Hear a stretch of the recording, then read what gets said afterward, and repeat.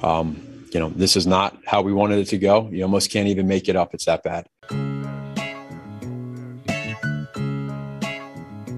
Welcome to Chicago, where the fire serve cold, with the Wolves and the Hawks never shiver in the snow. The Bulls keep it running, the Sox run the South, the Cubs run the North, but the Bears run the house. True Chicago sports fans got their ears to the street. Any team make a move and they never skip a beat. And in this house, this is where we be. Welcome to the show with E-Rock and Big Z.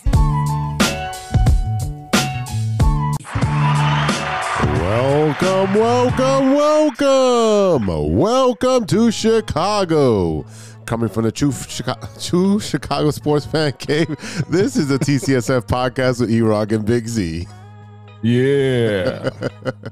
Episode 75. Oh, wow.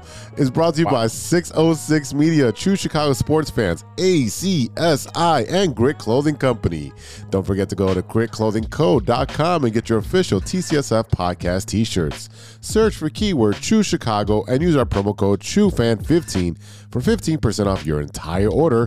That is TrueFan15. Go and get your official TCSF shirts now. It makes a great stocking stuffer. Go get it now. Hey, as always, I am Big Z, and I'm here with my boy, E-Rock. What up, E? What's good, Z? What's up, ladies and gentlemen? Welcome to the show. If you are a first timer or a long timer, please remember to hit that subscribe button, that notify button, and go ahead and give us a review on your listening app of choice. And it is the season of giving, so go ahead and give them 5 stars because you know we deserve it. And don't forget, you can support the show with a monthly subscription at anchor.fm/True Chicago Sports Fans. Go on over there and click on support, and you can subscribe to the show for as low as 99 cents a month. Like I said, it's the holidays. Help your boys make a little bit of extra coin.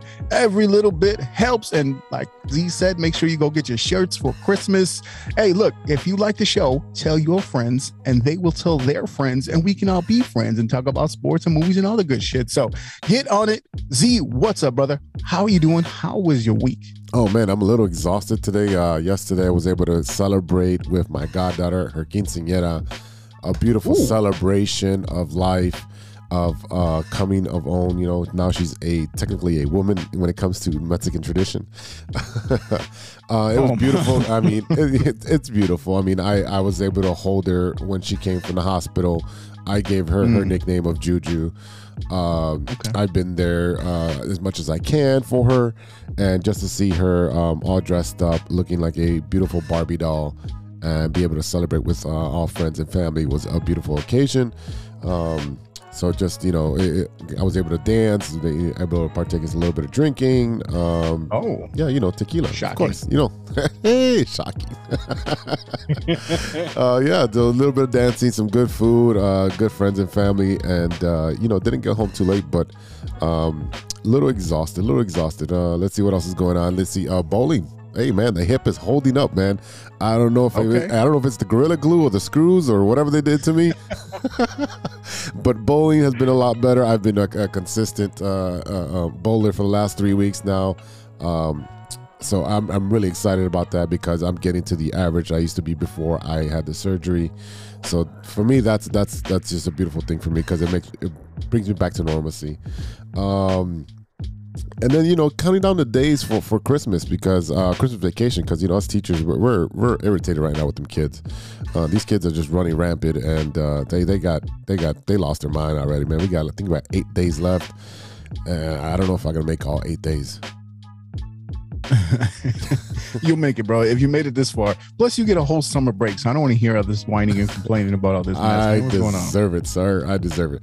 On a side note, okay. The rest of us don't, but okay. No, you don't deal with these kids. Yes, that's because you ain't got no kids. I got my own damn kids. Yeah, we got 2. I have 400 and something.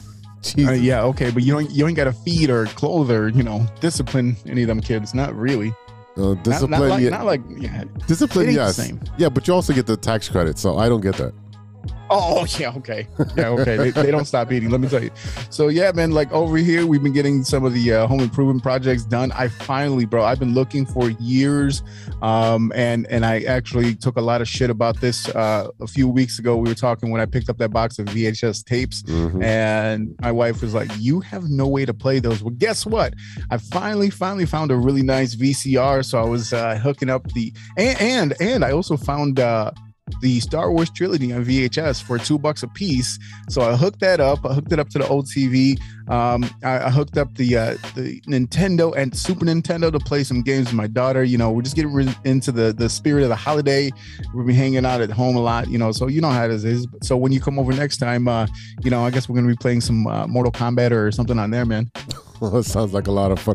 What? Hell yeah. What 89-year-old passed away that you got a VCR, man?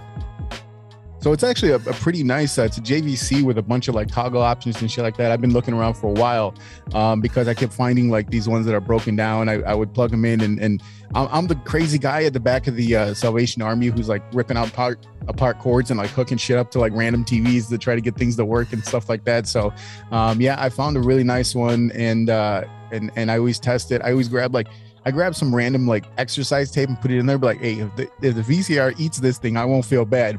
But if you eat up A New Hope, I'm gonna be mad. So yeah, man, I hooked it up. It worked. It rewinds. It keeps the time and everything, man. I'm right on the technological advance of 1982 now, ladies and gentlemen. Oh yeah, now you can record your Bears games on VHS. Hey, I still have my 8th grade graduation on VHS. I actually have a lot of the 2003 Cubs World Series or their run in the playoffs when they did all the stuff on Fox 32 and all that stuff. So I have all that on tape. And look, for me, this is like a great Christmas gift to myself because the Christmas season is here and, you know, we could all use a little bit of extra money. So let me tell you about a great opportunity with our friends over at ACSI. With over 50 expert technicians in the Chicagoland area, ACSI offers a one-stop shop for telecom wiring. Whether residential cable installation, fiber to the home, or commercial structured cable wiring, ACSI is a proud partner of both Comcast and RCN. Let me tell you the most impressive thing about ACSI. During these hard times, the ACSI crew did their thing during the COVID-19 pandemic, and ACSI was awarded Hacia's 2020 Contractor of the Year award. The best part is that ACSI is growing bigger and better than ever. ACSI is now hiring for field sales technicians and project managers. Check out ACSI.tech. That's ACSI.tech and click on careers to apply today. You forgot the last line? It's fine. Go get you a job, man. Yeah. Oh man, hey, this is what happens when we decide to take a little bit of break. No, from ourselves and yeah, but I got that. I have the internal cue of like, yeah, you know, ACSI is an equal opportunity employer, so that's my cue to start talking. And see, I added that too, which is the best part. So yeah. Anyway, this week, Justin Fields returns from that broken ribs. I guess he's gonna do some pain management, and he's gonna get his second start against the Packers. The Bulls have a COVID outbreak, and I don't know who they're gonna bring back, Bill Wennington or what, but ain't nobody on the bench anymore. No, Bill Wennington's on COVID too. Of course. Stacey King got COVID. Yes, but Bill Wennington King got COVID bad. Yeah, and Bill Wennington is quarantined as well. So is he really? He's been on the TV with Adam Amin, but Stacey King is actually like I saw him tweeting about how bad it was, and he was lucky that he was vaccinated because it could have took him a lot worse. Jesus. Yeah. But anyway, yeah, Bulls have a COVID outbreak. And of course, we have our Stirring the Pot and what you looking at. And also part 2 of our interview with MLB insider Mike Rodriguez, a.k.a. Mike Deportes. But first, this is the Big 3 with Big Z. Thanks, E-Rock. I'm Big Z, and you're not. Now for today's stories. Story number 1, and we're going to start off with a little bit of a sad story here. Former Denver Broncos wide receiver Demaryius Thomas, 33, was found dead in his home, police say. The former Denver Bronco whose quiet demeanor belied belied a burning desire to achieve his he routinely I can't fucking speak today. He routinely called everyday greatness has died at 33, according to police. Roseville, Georgia police said that Thursday night that Thomas was found dead in his home. Preliminary reports, according to the police, indicated Thomas's death may have resulted from a medical issue. Latonya Bonsignor, a first cousin who grew up with Thomas so close they consider themselves siblings, told the Associated Press that the family believes he died from a seizure. He had been suffering from seizures for over a year, and we believe that he had a seizure when he was showering, Bonsignor said early Friday. We're not sure when he died. We just spoke to him yesterday. So former teammates and also noted Thursday night that Thomas might have had seizures in recent months. The Broncos issued a statement mourning the loss of an incredible player and a special person. Yeah, so the Broncos were out there with his number on their helmets today. I think his number or his initials on the helmet today. Demaryius Thomas was loved all throughout the league. We saw he was actually mostly on the Broncos. He won the Super Bowl with them, with Peyton Manning, and he went to the Pro Bowls like I want to say 4 or 5 times, and he made stops with I believe the Patriots as well and a couple other teams. A lot of these players reached out and said something. Tom Brady talked about what a great person he was, and you know, like this is a guy that had a lot of had to overcome a lot in his life to make it to the NFL, and it's sad to hear he just retired in like August, right. So it wasn't even that long ago. He there wasn't a spot for him anymore, and he just wasn't in football shape anymore, whatever it was. But yeah, I mean, really, really great player. I mean, hell, I know him from drafting him in fantasy over and over again because he always did good by me. So it's a sad story, and this is one of those guys that will have a long-lasting impact on a lot of guys. That's very true. I saw the picture of Jimmy Butler on his couch with all of his jerseys on there. So yeah, there's a lot of players who have been posting their condolences and their stories with Demaryius Thomas. So rest in peace, brother. All right, story number 2, and this is the idiot of the week. Former NFL wide receiver Joshua Bellamy sentenced to a 3-year for COVID relief fraud. This mother cupboard. Yeah. This is the wide receiver who allegedly got over $1 million in pandemic relief money meant to help struggling businesses was sentenced a little bit more to 3 years for prison on Friday. Joshua Bellamy, who spent most of his football career with the Chicago Bears but most recently played for the New York Jets, was among 11 people charged in more than a $17 million fraud scheme last year. Bellamy, who's 32, got a $1.2 million loan from Paycheck Protection Program for his company, some of which he spent on himself, including jewelry and some money at the casino. He also referred other people to the scheme, court documents state. Bellamy pled guilty in June to 1-count conspiracy to commit wire fraud. He was sentenced on Friday to 37 months in prison and would have to repay the $1.2 million to the Justice Department, which is they said in a statement.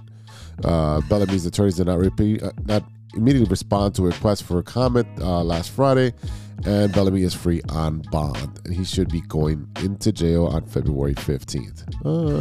Happy Valentine's Day. He's gonna get it. Yeah, so I mean, like, he was with the Bears for 5 seasons, and he only played 1 season with the Jets in 19. He had a couple catches for them, and he was cut right before the charges were announced. He was with the Bears when they literally had absolutely no receivers, and that's the only reason Bears fans remember him at all. And I mean, look, we knew there was a lot of people that tried to take advantage of the funds that were there for COVID relief, and it's a shitty thing to do. You're gonna tell me you didn't make enough money? And don't get me wrong, it wasn't like he was some rich guy like made a ton of money in the NFL, but he made a lot more money than most of us do. And I hate when you hear stories like this, because it's like, so it's just somebody else trying to take advantage of the system. Yeah, exactly. There are companies and there are people that really, really benefited from these programs, and there's always people that want to take advantage. Whether it's this program, right, or the rental assistance program, or the moratorium on being evicted and all that stuff. people will always find a way to take advantage of something that, is really for the better good of the people who really need it. Yeah, absolutely. And like I said, I hate this shit. And this is right here where it gives people an excuse to talk about how people want to take advantage of the system, and that's why they shouldn't have these programs in place. But, stupid is as stupid does. And sometimes shitty people do shitty things. So, hey, sucks for you, man. Next time, don't do that shit. Yeah. Yeah. All right. Story number 3. Let's end on a high note. Women's hockey teams are going to be playable in the new NHL video game for the first time ever. NHL 22 will undergo a global and gender expansion starting Thursday, with the addition of the International Ice Hockey Federation World Junior Championships to the game ahead of the World Championship tournaments for both men and women. The IIHF is the governing body of the ice hockey all over the globe, holding multiple annual tournaments featuring national teams from around the world.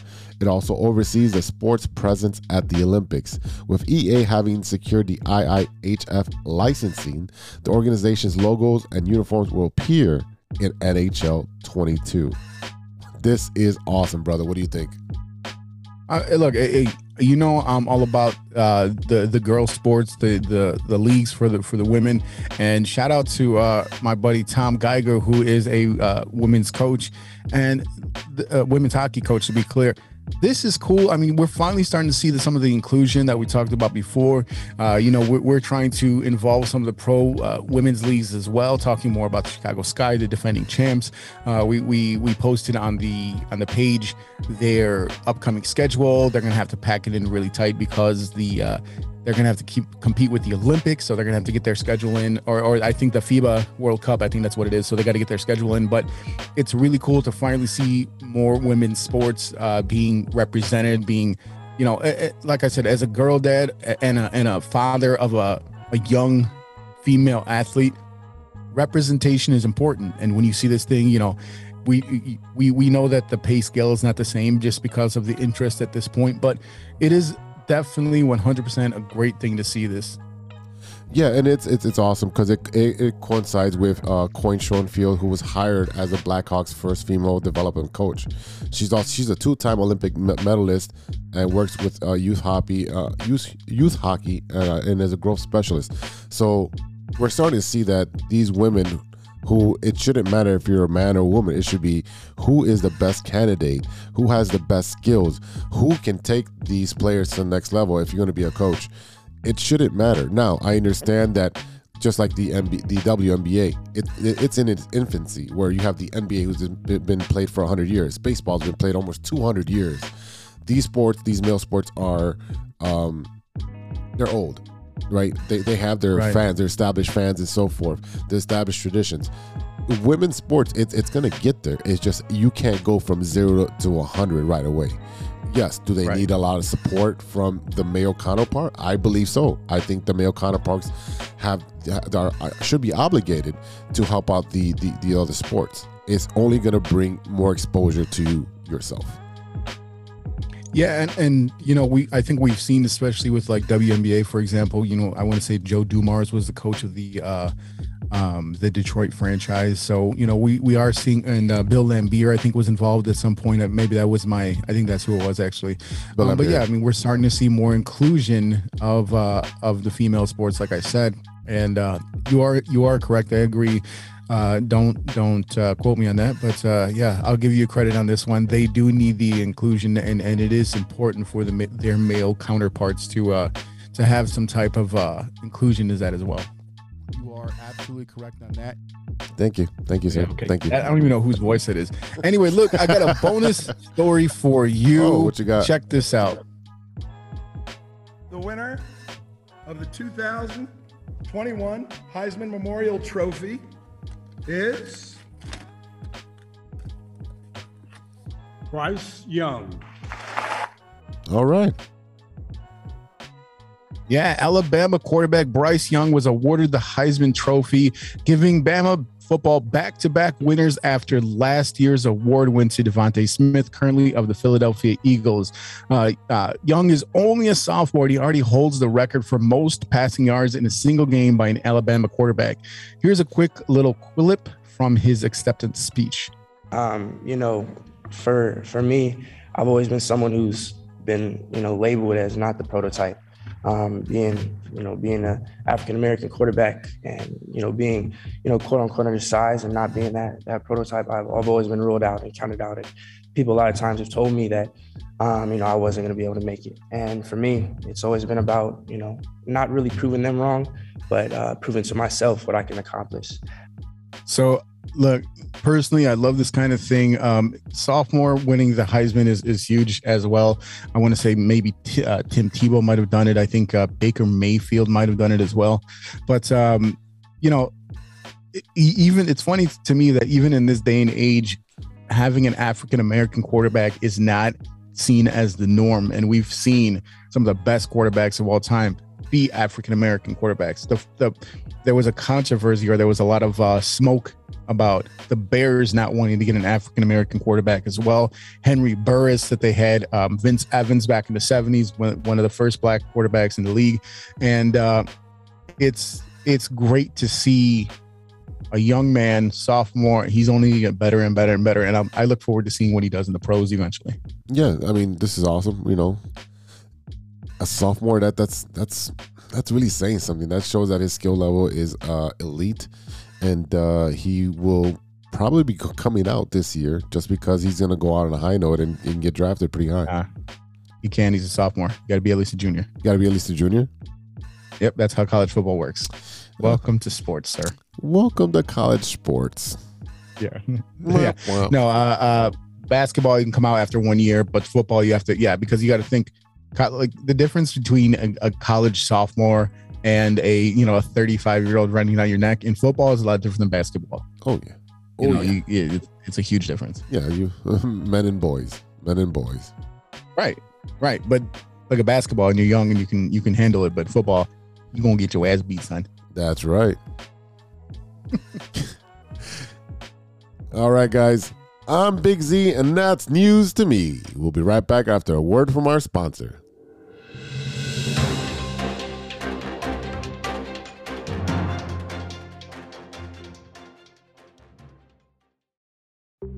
Hey, true Chicago sports fans, show off your Chicago pride with some fresh clothes from Grit Clothing Company.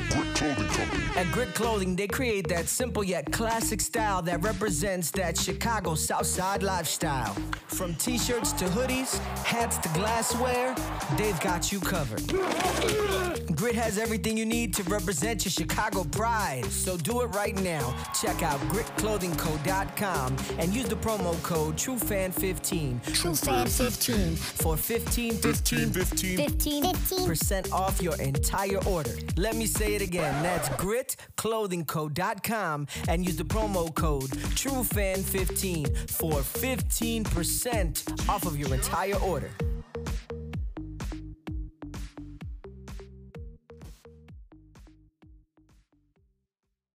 Welcome back to the TCSF podcast with E-Rock and Big Z. Yeah. This is The Loop, our Chicago sports roundup where we keep you in the loop. This is Chicago. Doors open on the left at Chicago. Welcome to Chicago. Welcome to Chicago. Welcome to Chicago. This is Chicago. Doors open on the left at Chicago. Welcome to Chicago. All right, Z, tell me what's going on at the Madhouse on Madison with the Chicago Blackhawks. But hey, as they say in hockey, let's do that hockey. All right, the Blackhawks are currently 10-15-2, and the Blackhawks have struggled consistently to win games since King has taken over. Colleton is partially responsible, well, actually mostly responsible, for the hole that they left the Blackhawks in prior to the firing. The team's record when Colleton was fired was 1-9-2. So I don't think King is doing that bad. Taves and Kane aren't getting any younger, brother. I mean, the building, they're trying to build a franchise around them again. I mean, that's going to be very difficult because hockey has the hardest salary cap to build.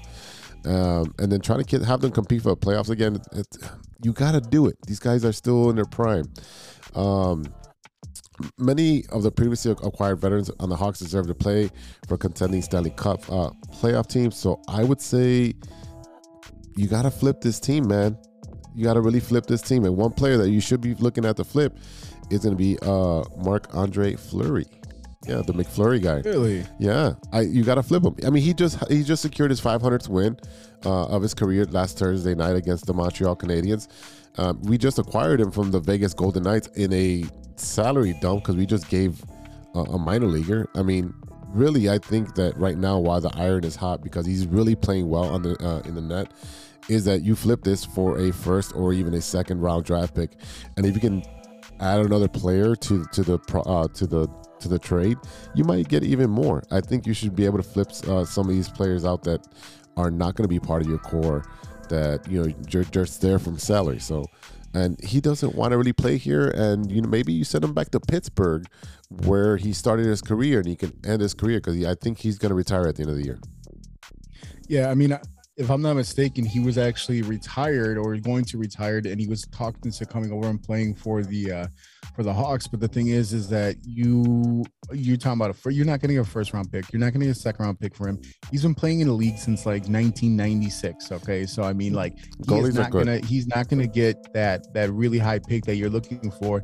And you do need someone to mind the net. You have Lankinen, you have a couple other pieces. They just traded off Subban, so I mean, they need someone to mind the net. And I think that what they saw out of Lankinen and obviously Subban, they figured that wasn't going to be strong enough to be able to have someone with sustained success. So they decided, hey, we got Fleury here, let's do the thing. And I think we look at the players that were previously on the team, the big core, Soupy Campbell, Duncan Keith, Sharpie, like a lot of these guys are already gone. Even the Breadman, even though he wasn't there for the Cups, but Breadman, they just played against him. So a lot of these people, Jarmelson, a lot of the players that they had, they already kind of shipped off, and the two that they mainly kept were Taves and Kane. So I don't know what direction this team is going. You have those two guys who are basically living off of the fat of those Stanley Cup championships, as far as like bringing people into the stadium. And, just like any other team, at some point you do have to rebuild, but it looks like, hey, well, right now their boy Walter White is doing good for him and they're playing hard for him. So, Colleton, I was still, honestly, I was surprised that they got rid of Coach Q. But there could have been a lot of different things going on there, because with the sexual harassment scandal, and apparently he knew about it. There was a lot of stuff going on, because he actually resigned from his position, I want to say, with the Florida Panthers once this all kind of came out into the light, and that he knew about it. So, there is a lot of weird shit going on in the Blackhawks franchise that they got to fix right now. And I don't know, honestly, like, yeah, you want your fans to come to the stadium to watch the games, but I don't know how focused they are on the hockey side of things, unless they're just trying to make that a distraction from the other shit that was going on. I think they are. I think the new administration that they have there is focused on turning the optics around, and not only doing that, but also trying to put a winning team on the ice. And I disagree with you. I think you can get a first round pick from one of these contenders, like the Edmonton Oilers. Really need a goaltender. You're not getting a number one draft pick for a fucking 40-year-old goalie. If it puts the team over the top, just like the Cubs got the best closer and gave away great prospects. Let me explain something to you. You know what puts you over the top? Like an offensive player. If you are one player away from now, listen. Not in hockey. If you're one player away and that player's a fucking goalie, you're done. You are not one player away. You're several players away. If the last piece that you need as a contender is a fucking goalie, a 40-something-year-old goalie, get the fuck out of here. You are not getting a first-round pick for this old-ass guy. I'm sorry. He's great. He's probably one of the greatest goalies of all time. You're not getting a first-round pick for him. He's up there. He's the top 3 goalie. There's only 3 goalies in NHL history with 500 wins. What does that mean? Patrick That's Waugh. like telling me right now I could get Jordan because, he was great. That's bullshit. Jordan could help a team. He's old as fuck. You're not getting a high pick for him like that. It's different in hockey, man. You need that pick. I think the Rangers could offer. What did the Hawks give away to get him? Did they give a first round pick to get him? No, but they ate the salary. They ate the entire salary. That's why. Who else is going to pay the salaries? Another team's going to have to pay him. They got to pay the remainder of his salary. Right. That's what I'm saying. Yeah, and we got more than half the season to go. Right. That's what I'm saying. The Oilers would do it because they need to be put over the top. The Rangers would do it for second rounder. Nope. No, second rounder is not the first. That's not the same. I'm the only team that would be able to do that, to give a first round pick, would be the Oilers. The Rangers second, maybe the Bruins. I mean, and then Pittsburgh. Those are the 3 or 4 teams that I think they'd be a perfect fit because they have cap space and they're good teams where they can give away a high draft pick and it won't hurt them. The Oilers are on a 5-game losing streak right now. Okay, ain't nobody. No, stop. Nobody's checking. Nobody is going to give up such a high draft pick for an old guy like that. It's not going to happen, man. It's happened before, man. It's happened before. Well, all right, hockey expert, tell me when the last time it happened. Shut your mouth. Let's do that hockey. Patrick Waugh. Oh, that's right. Patrick Waugh. Do that hockey. Oh, man. Roy. Yeah, that says Roy. I can read motherfucker. It's Waugh. Okay. All right, Z, what is up with the other side of the building with the Chicago Bulls? Ready to do this? Yes, I am. All right, 2, 3, 4. Basketball, gimme the ball because I'm gonna dunk it! Basketball, gimme the ball because I'm gonna dunk it! All right, the Chicago Bulls team-wide COVID-19 outbreak continued to spread further this past Sunday when Zach LaVine and Troy Brown Jr. entered the NBA's health and safety protocols, sources told ESPN's Adrian Wojnarowski. Ooh, close.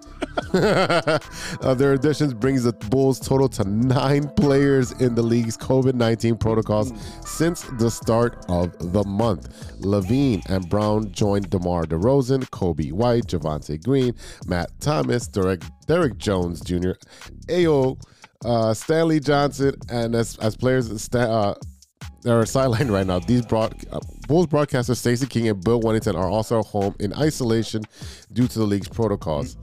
Players who went to the health and safety protocols must quarantine for 10 days or until they return with 2 negative PCR tests within a 24-hour window.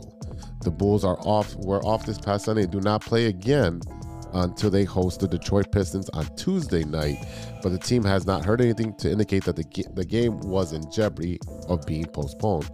The NBA mandates a minimum of 8 players for each team before postponing a game during team outbreaks, and Chicago currently has 9 players available on its roster, including 2 two-way players and Alfonso McKinney, who signed a 10-day contract this past Friday. McKinney was signed after the Bulls were granted an extra roster spots due to the league's hardship exception, and the Bulls are eligible to continue adding players by that provision. However, the team's outbreak has been so widespread that even one of the players they signed as a hardship exception, Johnson, has already landed on the health and safety protocols. Both White and Green will have completed their mandatory 10-day isolation after a positive COVID test this week, so they can be eligible to rejoin the team for Tuesday's game. White is returning to the team's facility on Sunday for the first time since testing positive for COVID-19 on December 1st. So yeah, this is like a syphilis outbreak at a college fraternity house. Yeah, I mean, Gucci Mane was the first one to go out with the vid a while ago, and he had the 10-day break, and then we just kind of saw this start to fall. We saw DeRozan out for a while. Now the latest one, Zach LaVine, out of the big names. So I mean, it's kind of crazy to see everyone kind of fall. We saw Pat Will is still out with the injury. Caruso finally came back, and they actually had a hard time the other day playing against the Cavs, who actually did really good against them. So yeah, I mean, look, they do have a couple of important games coming up. You got the Raptors on the 16th, and then also again on the 22nd, and also the Lakers on the 19th. So it'll be interesting to see what they do. There's also a lot of rumors about the Pacers kind of breaking up their team, so we'll see what kind of movement happens on that end. They're talking about bringing possibly, I think one of the names that we've heard floating around was Sabonis. and he's a really good player over on the Pacers, and they're looking like they're getting ready to reload. So I would definitely make that move if it's available. But I mean, at this point, I don't think they have any players that can pass the COVID protocol to be able to trade him in the first place. Not even, man. They can't even stamp their passports right now, man. They can't go anywhere. This is really bad. There's got to be something that a commonality that's between all these players and how they're getting affected. Are they going to the same location? How is this even spreading so fast and so quickly through one organization is beyond me. And the fact that they even played another NBA game when they played against Miami, Sportstra was asked pregame because he was told 10 minutes prior to the game about the outbreak that they had a couple more players on there. So he was, in shock when he was in front of the media. He's like, I can't answer this because I'm waiting to hear from the NBA and how we're supposed to handle it. So I'm not going to give an ignorant answer, and we're just going to move on. As simple as that. I mean, there's nothing you can do. If your boss says you got to play, you got to play. But it's a difficult situation where you have a rampant spread of COVID. Yeah, I mean, and we're seeing it hit NFL teams a little bit too. Keenan Allen for the Chargers is out right now, and he's out for my fantasy team, so that's super cool. Mm-hmm. But yeah, I mean, I think realistically, the main thing is just to make sure that everyone is healthy. I know Stacey King was taking to Twitter and talking about how sick he was feeling, and he's lucky that he had the that he got his vaccine. So, yeah, but I mean, the commonality is that they're all playing in the same area, and they're in the same clubhouse or locker room or whatever the hell you want to call it. So I mean, this none of this surprised me once you see one player get it, a lot of players getting it. But I mean, they are really taking a hit, and I hope that we don't see what happened with some of the MLB players when they got sick, where they had to recover from it and then they needed to get their strength back up and things like that. So because we did see that with the White Sox, we saw that with a few players throughout the league, and I'm hoping, just because they got off to such a hot start and they've been able to beat Brooklyn a couple times and the Knicks a couple times and the Lakers, and they've been through this whole thing. So I really hope that they're able to be healthy, because when they did play the Cavs, they Lauri Markkanen looked good against them, Yeah.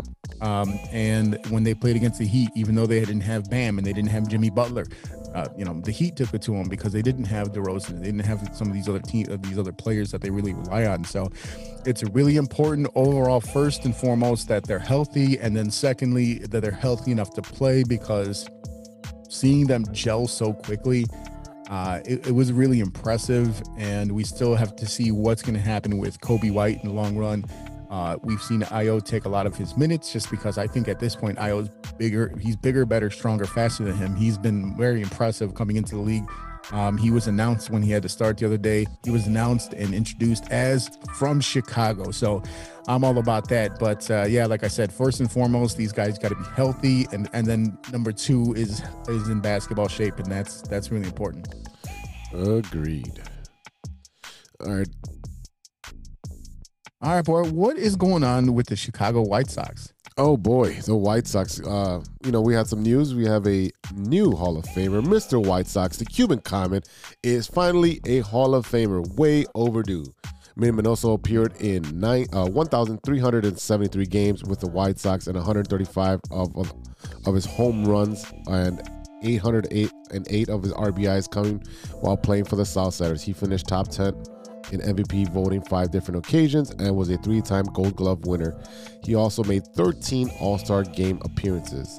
His Hall of Fame case has been long championed by both on and off the field colleagues, and his off-the-field contributions for standing as one of the pioneers that paved the way for Latino players to make the impact on the big league level. A statue of Manny Minoso now stands at Guaranteed Rate Rate Field, sorry. I call it the G spot, so I don't really like to look at the the actual full name there.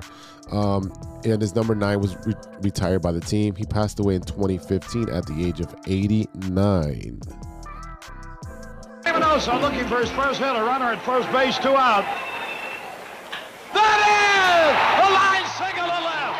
Holy cow! Listen to the crowd.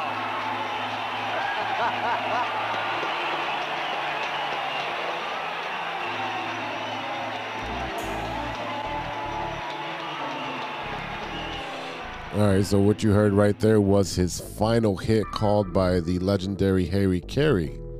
That's right. Most people don't know that. Harry Carey was the announcer on the south side before moving on and making it really, really big on the north side. I think Chicago baseball fans know that Harry was on both sides of the team. But look, Minnie Minoso, if I'm not mistaken, he was the first black player for the White Sox. Granted, he was, not African American, but I feel like we're seeing a lot of times where it takes way too long for these guys to get their dues. Where just recently we saw, even with the Negro Leagues, the MLB Hall of Fame actually like incorporating the Negro League records and Hall of Fame into their own. And I just feel like,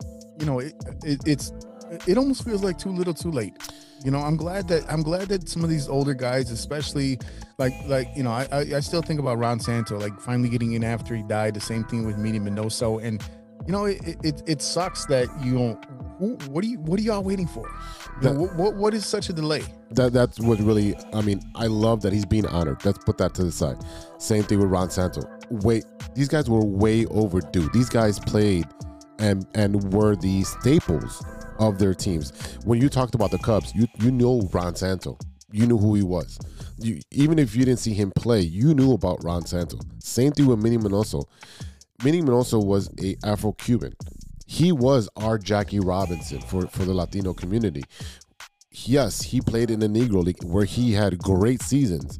And now, because in 2019 or 2020, the MLB absorbed the statistics and said, okay, now they're valued. They're of value, and we can put him in the record books now. Now he's eligible. He played 7 decades. 7 decades. That is insane. And then this man was at every single game. He was in the lobby. He would say hi to you. He would talk to you. He would sign autographs after autograph after autograph. This man was in the clubhouse in 2005. He was carrying the trophy. This man was beloved by every single Cuban player, and he still resonates to this point with the Cuban players, because now we have a huge Cuban influence on our team, and you can see it. So when these guys, I remember there's a video of Alexi Ramirez on the day that he passed, and they're asking questions, and he's like, I can't believe it. I just can't believe it. But he's gonna live, and he pounds his chest. He's gonna live here. He's always gonna live here. And that's how much he meant to these players. So when they get when you have Abreu get asked about him, and Moncada and the rest of these guys, they'll tell you about Minnie Minoso. They will definitely tell you stories that this man was there, and the influence that he had on them. So to me, I'm upset that this man could not be on stage and give his speech. Same thing with Ron Santo. I don't want to hear. I don't want to be mean and say I don't want to hear their daughters or their sons giving the speech, because that's not their fault. But you want to hear your player, the Hall of Famer, give their speech, be able to give you a touching story, and make you laugh, and give you a memory that goes on with you to the day you pass away. It's nice to have that memory for yourself as a fan, but I think first and foremost is to allow the player to have that moment. And that is the biggest shame of all, when we're seeing some of these players getting well overdue. And I'm with you about the influence they had over the current White Sox roster. The White Sox, if you look up and down the history of their team, there have been quite a few Cuban players on this team, and who was number one? Well, that was Minnie. And look, like I said, it's a shame that it took so long for him to be able to get in. And I'm with you about hearing the speeches and the stories and things like that. But like I said, I hate that the player themselves didn't really get the opportunity to do it. But like I said, I can say it's too little, too late as a fan, but I'm sure that his family is thrilled to finally be able to call their father, grandfather, great-grandfather a Hall of Famer. All right. You got any other news, maybe from the Golden Domers? Yeah, just a quick note from Notre Dame. Defensive back Kyle Hamilton, who is clearly their best defensive player, and running back Kyron Williams declare for the NFL draft, so neither will be at the upcoming Fiesta Bowl against Oklahoma State. So, along with Brian Kelly, two great players from this current team are no longer going to be there. So this is going to be an interesting game to see what happens. They're making sure that they conserve their health for the draft. And look, we're seeing Marcus Freeman is going to have a really good test, considering, like I said, every week I talk about how important it is for Kyron Williams to get involved, to be out there running the ball, catching the ball. He is a very good offensive player. And, look, Hamilton is probably their best defensive player. He is the #1 overall player in the CBS Sports NFL Draft Prospect rankings. He leaves South Bend with 139 tackles, 24 passes defended, and 8 interceptions, and was one of the top overall players in college football. He only played 7 games this season. He had 3 interceptions and 4 pass defense before he had that season-ending knee injury in USC, so he wasn't going to play in that game either way. But it's like I said, it's going to be interesting to see what happens. And I want to say, I would assume that if they went to the playoff, then Kyron Williams probably would still play, because you're playing for a championship versus just a Fiesta Bowl. Mm-hmm. But look, hey, good luck to these young men, and hopefully they have long and illustrious NFL careers. Agreed. Yeah. Well, wish them luck, and I know we'll be watching. And hold back your enthusiasm. Yeah. You're the Notre Dame nut. I'm not. I like watch professional sports more than anything. The only time I watch college sports is, the college basketball tournament. So that's the only time. So that's just me. You're telling me that when there's like 8 bowl games on, you're not watching football? I watch the biggest. You don't like football that you there's no way you like football that much. No, I love professional it's literally football. The purest football. No, I get that. I understand it's the purest football. For me, it's just I don't have an allegiance. I went to a school that had no but that professional doesn't matter. teams. No. Football, it doesn't matter.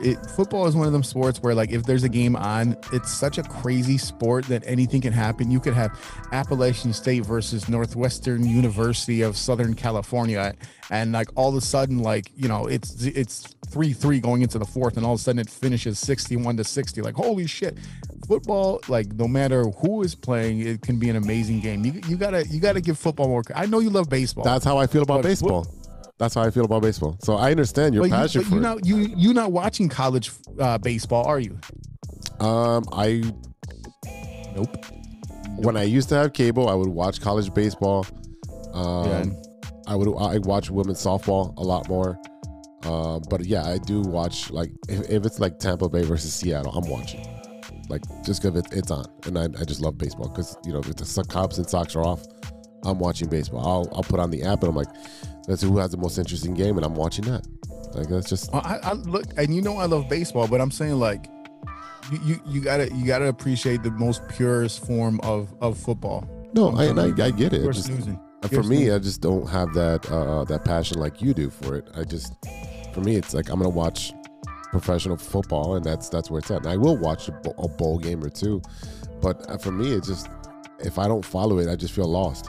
I don't know these players. I don't know the stories. There's nothing to feel lost about. It's football. You don't know football? No, I know football, but I'm saying there's always. So it's that brown one. It's the brown one where you like. Well, usually when it's a brown one, you need your knife. The poop knife. You so stupid. All right, fans, we'll be right back after a word from our sponsor. This is Chicago. Doors open on the left at Chicago. Welcome to Chicago. Welcome to Chicago. Welcome to Chicago. This is Chicago. Doors open on the left at Chicago. We all know that 2020 was no joke, and with an ever-changing world climate, many people are looking for a new opportunity. Guys, are you looking for a career that rewards effort and makes you feel valued as a team member? Let me tell you a little about our friends at ACSI. ACSI is a certified RCN business agent. They provide the same RCN services with a personalized touch. Their sales and technician teams work hand in hand, ensuring your experience will be smooth and pleasant. Gone are the days of being transferred from one person to the next. At ACSI, they handle everything from start to finish. It's never been so easy to get internet service. ACSI is a growing Chicagoland company that encourages personal growth and rewards perseverance. As they expand, they're looking for passionate, responsible, and honest professionals to join their team. A career with ACSI means you will be part of a hardworking, flexible, and dynamic team that is a leader in the installation of cable and internet services in the Chicagoland area. Best of all, ACSI was awarded Hacia's 2020 Contractor of the Year Award. Are you ready to grow with a local Chicago company on the rise? Check out acsi.tech and click on careers to get started. That's acsi.tech and click on careers. Welcome back to the TCSF podcast with E-Rock and Big Z. Yeah. This week, we have part 2 of our interview with Mike Rodriguez, a.k.a. Mike Deportes. He's an MLB insider for Univision, and he previously worked with the Cubs. Let's take a listen. Ladies and gentlemen, back for part 2 of our special interview with MLB insider reporter for Univision. Ladies and gentlemen, Mike Rodriguez. All right, Mike. Let's get to the main course here. Yeah. Yeah, let's talk about the elephant in the room. Oh no! No, we not. Give me a minute because I want to hear this man right here. Was on the bus. Oh yeah. With his boy Jorge Soler. So I want to hear about what it was like to be on that bus for the World Series champion 2016 Chicago Cubs. That's right. That's because that's as close as we're getting. The most recent Chicago World Series champion. Tell us, yes. Baseball. Yeah. Baseball. I said Chicago World Series champion. Thank you very much. Thank you. Tell us what it was like to be on the bus for the parade. Man, it's something crazy, bro. One thing that I saw people getting on the pole, the light pole in the street. People was going crazy just to get on top of to see the players, going through the parade. And like I was in the Braves parade and the World Series Braves, and nothing compared to the Cubs. I mean, they're a great team. They do a great job, but the way the Cubs did it in 2016, coming back at 3-1, and winning that last game when they tied up after Chapman in the 7th or 8th inning, I believe, it was nothing compared to that, bro. I remember family couldn't leave with the players and the team and the plane back to Chicago from Cleveland. And after they won, everything was happening. They say, everybody get in the plane. That's a lot of champagne and beer going through. Like, just come on out. Hey, let's go together. I remember when we got here to Chicago around 4:30, 5 o'clock in the morning.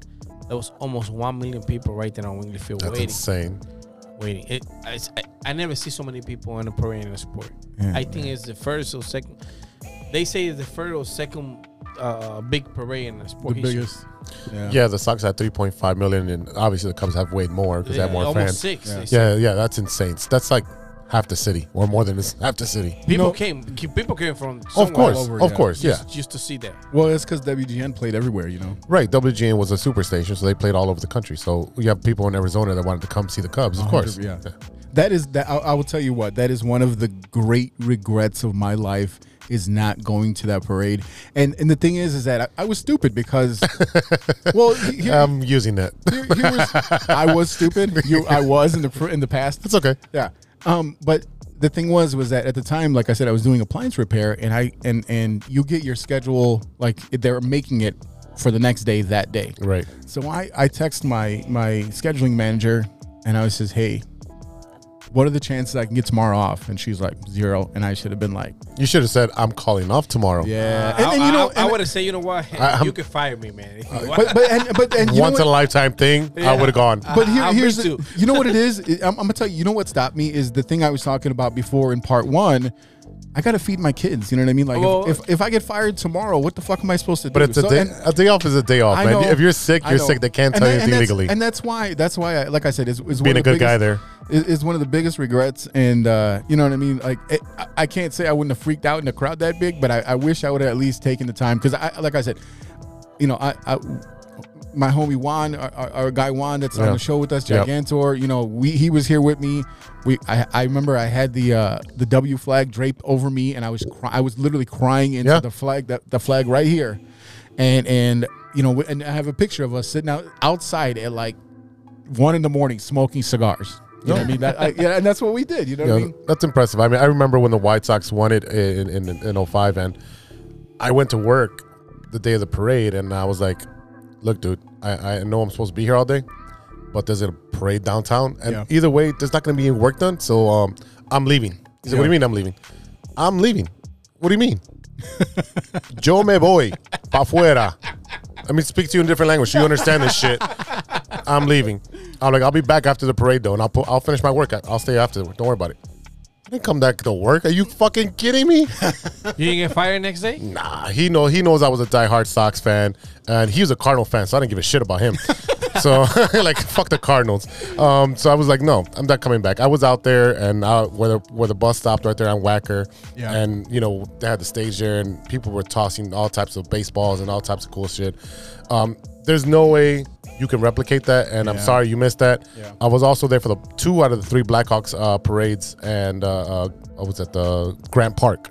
Yeah, that whole thing at the Grant Park. So I have never, out of all the championships that our teams have won since I've been alive, I've never gone to a parade because my parents didn't know shit about parades. The Bulls, but they don't give shit. No, but that was different. I don't know why you should have got sick that day. Yeah, like I said, you didn't even ask. Yeah. That was wrong for you. No, I asked the routing. I asked not my manager. It was the person who makes the routes. I was like, hey, because the thing is that over there, if you call in, now they have to find someone else to do those jobs, and I didn't want to be an asshole to fuck everyone else over. Oh, that's sir, I'm gonna be. The Cubs just won the World Series. I know. You can be an asshole for one day. One day, come on. I know. Hey, guess what? I'll be at the next one. There you go. I'll be there with you, brother. So we got the Cubs stuff out of the way. Yeah, so now we can talk about the elephant in the room, man. Well, yeah. I mean, there's a lot of weird shit going on. Yeah. And, we talked a little bit about the fact that no one can sign. Yes, there was a couple of big signings beforehand. There was a flurry of signings. Yeah. There's a flurry of signings. And all these signings were happening with teams who were out of the playoffs, teams that had been rebuilding. So they have a lot of cap that they can use to buy these players because they want to move forward. Now, the thing is that the major players, the Dodgers, the Yankees, the Cubs, not the Cubs, the Cubs, they actually make moves, the White Sox, and all these teams that are in the playoffs on a yearly basis and are moving forward, didn't make any splashes. So what I think is they're waiting for the CBA to be ratified, and we don't know what's going to happen. So my question to you, Mike, is let's talk about the lockout. What are you hearing from players regarding the lockout? Well, what I hear was, basically everybody is kind of that bothers them because everybody want to start talking to the team and make everything going on, and they have to, now no more baseball. They can even talk about baseball right now because what's happening. The coaches, the agents, the managers, they restrict about it. They cannot talk anything. They can't talk to the players. No agents, nothing at all. No contact at all. Not even with the media either. I heard the MLB just take out the pictures on the websites. On the website for the players. Yeah, it's all baseballs and gloves now. That is insane. That's insane. So they come on, man. They need to figure out something so we can start having the conversation because everybody wanna be ready for spring training. Yeah, everybody wanna know where they're gonna go or what team they're gonna be playing for. Right. And now what's happening is everything's gonna stop. We're probably not gonna see no spring training starting around 18, 20 of February. Yeah, they're probably gonna go into March. And probably the season's gonna be affected too. Oh, 100%. Oh yeah, there's gonna be a shortened season. It's gonna be starting April. It's probably gonna start in May. Yeah, which might be good because April weather sucks for baseball. Oh yeah, especially here in Chicago. Oh my God, I go to opening day. It's snowing for the White Sox home open. I'm like, this is stupid. Well, you know who's going to enjoy that is your boy Soler. He's going to be like, yes, no more. Not cold, yeah. Yeah, all the Cubans and Dominicans and Puerto Ricans are not going to they're going to be like, oh, warm weather, even better. Javi too. So look, this is the first time that we've had a lockout in a long 26 years. Long time. Well, I'm 32 years old. By that time, I didn't even know there was a lockout. Right. 26 years ago, 1984. So this is my first time experiencing that. I mean, what do you think the biggest sticking point for the players are to get a CBA done? Well, they have to make some type of deal no matter what, because this is money. Yep. Right. You know, and this is affecting the fans, which the fans right now are saying, we give you guys money, we pay you guys players, owners got money because of us, and now you guys stopping us for see what's going on. You know, so this has gotta go. You know, they have to make an agreement. I don't know what kind of agreement it's gonna be, but something's gotta happen soon, because MLB cannot be without spring training. No. No. No, the thing is that this is a sport that's over 100 years old, and it's the age demographic that watches baseball is getting older and older and older. And what's going to happen is like you're going to turn off the fans that actually watch your sport, and that's part of the problem. I think for the players, the biggest a couple of the biggest sticking points is that they want a bigger pot of the revenue. Right now, it's I think it's 57 to 43% to the owners. That's not fair. I don't think that's fair enough. You also have service time, how they manipulated Chris Bryant and other players. Like, oh, you're really good. I'll see you in 2 weeks after the season, and then that year's not going to count for you. And not only that, you know, owners is saying the players got to get paid depends on the WAR. Yeah, no award. You know. Yeah, that's kind of messed up. Yeah, that's not messed up. So that means that players got to get paid depends on what they do for the team. Like, no, come on. I played 162 games. It's a marathon.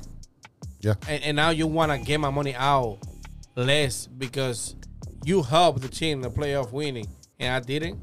But I played the whole 162 games. Right. And I hit 40 homers. Yeah. And I did 100 RBIs, and I hit 290. And because you come now in the playoff and help my team wins in the WAR, you're going to get paid more than me. No, it doesn't make sense. It's simple, a group project, right? You always have one person that does all the work. Yep. And then everyone gets the credit. That's bullshit. Yeah, that's bullshit. That's exactly what that is. So that's bullshit. I think they have to get an agreement, and they have to see, and they have MLB got to understand the players are the main thing here. Of course. I come to see the players, not the owners. Exactly. I come to see the players, not the owners. I want to see what they do. Nobody. Sometimes people don't even know who's the owner are. He knows the owner of the Cubs. Yeah, I got my photo with Ricketts right there. So the funny thing about that picture is this is like 20, like when they first got it, and this was Ricketts used to walk around the stadium all the time, right? So I was sitting there and I probably told this story on air before, but I was like, "Hey Ricketts, hey Ricketts," and he turned around, and I was like, "Oh shit!" He actually turned. So then I went up to him real quick, and this is like early cell phone, the smartphones. And I was like, "Hi, Mr. Ricketts." I was like, "Could you take a picture with me?" So I got the picture, and I put it in the frame. I thought it was cool, and that's why when they won the World Series, I was like, "Hey, my boy Ricketts did it for me. I got the photo right." The only thing that I see good on this is they're trying to put 14, 17 in the National League, and 17 in the American League to go to the playoff. This is good for baseball because more of a tournament. It's better for baseball. Yeah, it's better for baseball because you have more teams now trying to compete, get a spot, compete in the playoff. Right. And another thing is the National League DH. Yeah, that's a big thing. I'm super for it. I like it. We saw that in the shortened season, the 60-game season. I mean, I think it was a success. And I don't understand what the hang-up is anymore. A lot of it's the old-time baseball guys. Yeah. You know what? You create more jobs for guys. Yeah. Now there's more ability. Yeah. Like Kyle Schwarber can now go anywhere and be a DH for a National League team. And not only him, now you have Soler. Yeah, Soler could be trying to sign any National League team and be a DH. Yeah. I mean, there's a lot of guys that have help. Yeah. Well, I mean, we've seen the guys go to the AL that were played in the NL for a long time and become a DH and extend their career for 5, 6, 7 years. Exactly. Definitely. In the NL, your only choice really is to become a first baseman. Exactly. Yeah. You know what I mean? That's your choice. Be like, I guess. Put the old guy there first, right? And then we got to go up there and see fucking Kyle Hendricks try to swing a bat. You know what I mean? Like no one should. No That one is wants the to see stupidest thing ever. I've never understood it. I mean, I get it in college. Everyone gets a hit, and if you're a good hitter, like Zambrano was a very good hitter. Yeah. There's been a couple pitchers that have been really good hitters, but they bat twice in a game, maybe because they get pulled in the 5th or 6th inning. Right. So they only get 2 at bats every 5 days. Yeah, I mean, come on. And I mean, here's the thing: if you want to really make it fun, go into the All-Star break and have a pitcher Home run derby. Yeah, yeah. I mean, because look, it's an interesting time to observe what's happening in baseball. You have a lot of sticking points, like we said about the DH in the NL. Okay, the money, the revenue sharing. Yep. And one of the other things that they're looking into is not necessarily a salary cap, but a salary a salary floor, and then a change in the luxury tax. And that's one thing that they're talking about as well, because that's something that, you know, your owners and your management is going to be worried about as well. So we talked about it on part 1 a little bit about like how the Marlins and the Kansas City Royals will build up a really good team and then sell them off 2-3 years later. Kansas City's doing that since they became a team. But what I'm saying is, let's be honest, because they used to sell to, they were the minor league farm system for the Yankees. Just like the Pirates were for the Cubs in the early 2000s. You think about that, Randall Simon, Ramos Ramirez, you know what I mean? Like all these players. So, I mean, and the thing, and that's the shame. To me, the biggest shame of it is when you have the Pirates, for example, who traditionally were a strong team. Yeah, Barry Bonds and everybody else. Barry Bonds. But I mean, like, we can talk about teams like the Braves. Yeah. You know what I mean? Like these kind of smaller, big market teams who sit there and they benefit from having these stars. Right. They cry wolf. Because at the end of the day, guess what? You get a bigger pie of the revenue sharing because your team sucks. Because you're tanking. Or your team's not as popular. You know what I mean? Like, there's always going to be Yankees, Red Sox, Cubs. But the popularity doesn't make a difference. The Yankees and the Dodgers are always paying the luxury tax, and guess who gets benefit that? What I mean by by being popular is the fact that they're making revenue off of merchandise. Oh yeah, that's what I'm talking about. Yeah, but I mean, it's all collective bargaining, and that's all shared. So you can't cry poor if you're at the end of the year you get money from the Yankees and the Dodgers and the Cubs because they spent a lot of money and they made a lot of money. You get a check at the end of the year saying, "Here's your money." Because we all get a cut of the pie. Now, the problem is that they continue to do that. You're right. It's not like look at the Marlins, what they did. They built a championship team, and then twice. And then right after that, sell off all the parts. Twice in 6 years. Yeah, it's like a luxury car in Chicago. It got stripped for parts. I mean, it's bad. I mean, and that's what they want to get with. Because it was what, 97 and what, 03? Yeah. Yeah. And like within 6 years, they did it twice, and they won championships. And then they're like, all right. Yeah. You know what I mean? So, look, so what at the very least has to be there for the players to say, okay, I'll sign this deal? I think it's got to be more of the player side. I mean, they got to hear what the players want. They got to hear what the players want, and they got to do what the players want. More of the player side than the GMs, what they want, and the owners. Because if you think about this, owners get money no matter what. Yep. Players get, a lot of people don't know this, but the players, they use the jersey, and who sell them? The team. Mm-hmm. Who get more money of that jersey? But and that's why they took the players' pictures off of the thing, because off of the websites. Can't use their likeness. You cannot use the likeness. You can't you're not sit paying there and benefit off of your picture if I'm not paying you money. That's where that all comes from. Yeah. Now, if you actually look, there's a few players that do have, for some reason, their photos are still out there if you actually go through it. But it's like, some random guy in the bullpen that's been there for, a month and a half and stuff like that. But I mean, I don't know. Look. Another thing is the one, the MLB one is the player to have, the players. I don't know. I'm kind of sure which one is the one, but I think the players the more logos on the jersey. Oh, the advertisement. Advertising. The owners want that because that's way more money. Just like in soccer and anywhere, basketball just started that. So now you're gonna see the players, the Cubs, wire grease in the back. Yes. No, that's gonna happen. That's gonna happen. I think if you're gonna do something like that, you have to have like a patch on the shoulder or something like that. Well, no, seriously. Look at the Japan League. Look at the Mexican League. Okay. They advertise. Man, but I'm gonna tell you something. I don't like it. No, here's the thing. Japan league. I mean, 1 or 2 is fine. Japan and Mexico, their leagues have been around for what, 30 years? We're talking about 100+ year old tradition. There's a reason why the Cubs have not changed their uniforms. You know what I mean? And forever and ever. It is a traditional sport. You are I promise you, if you start selling Cubs jerseys with a random ass fucking Walgreens They're logo, still gonna buy them. Cub fans will still buy them. The old school guys are not gonna buy shit. And who do you think has the money to spend on that shit? The young kids. Young kids. I'm telling you right now, it's going to happen. It is going to happen. Even if you're gonna have the Nike logo on one side and you're gonna have the sponsor on the other hand. And guess what? That's more money. That's how this deal's going to get done. That's going to be part of it because that's going to be like, all right, cool. We're going to give you the DH. We might give you 1 year off service time. Exactly. But we're going to want sponsors. And guess what? We're taking 60% of that revenue. That's what's going to happen. Yeah. I'm guarantee you because those owners are money hungry. Let's just be honest. They're money hungry. And now you're going to see the Pence Giordano's pizza. I think if some of these guys just get some free food, they're gonna be all for it, man. Right. Some of those guys. Yeah. It is frustrating. It is frustrating. You know, we talked a lot about last year about the Cubs crying poor, saying they didn't have the money, and that's one of the reasons why they didn't pay these players. Mm-hmm. You know, when I think about that, I think about the fact that are you going to get value from what you're going to pay? And that's why they didn't pay Rizzo. And that's why they didn't, you know what I mean? Bryant would have been the one I would have gave money to. Right. But that's why they didn't pay Baez because after everything happened with the Astros and he couldn't use his iPad, that's what he said. He says, well, my swing, I finally got to where I wanted to go. But now they took away my iPad and I can't see where I made my mistakes in the swing and blah, blah, blah. There's a lot of players that went through that. But I mean, you know, it's frustrating because we sat here going back and forth. Are they actually poor because of what happened with the pandemic? Because they built up all the shit and it was finally done right when the shit hit the fan. And then where's that revenue coming from?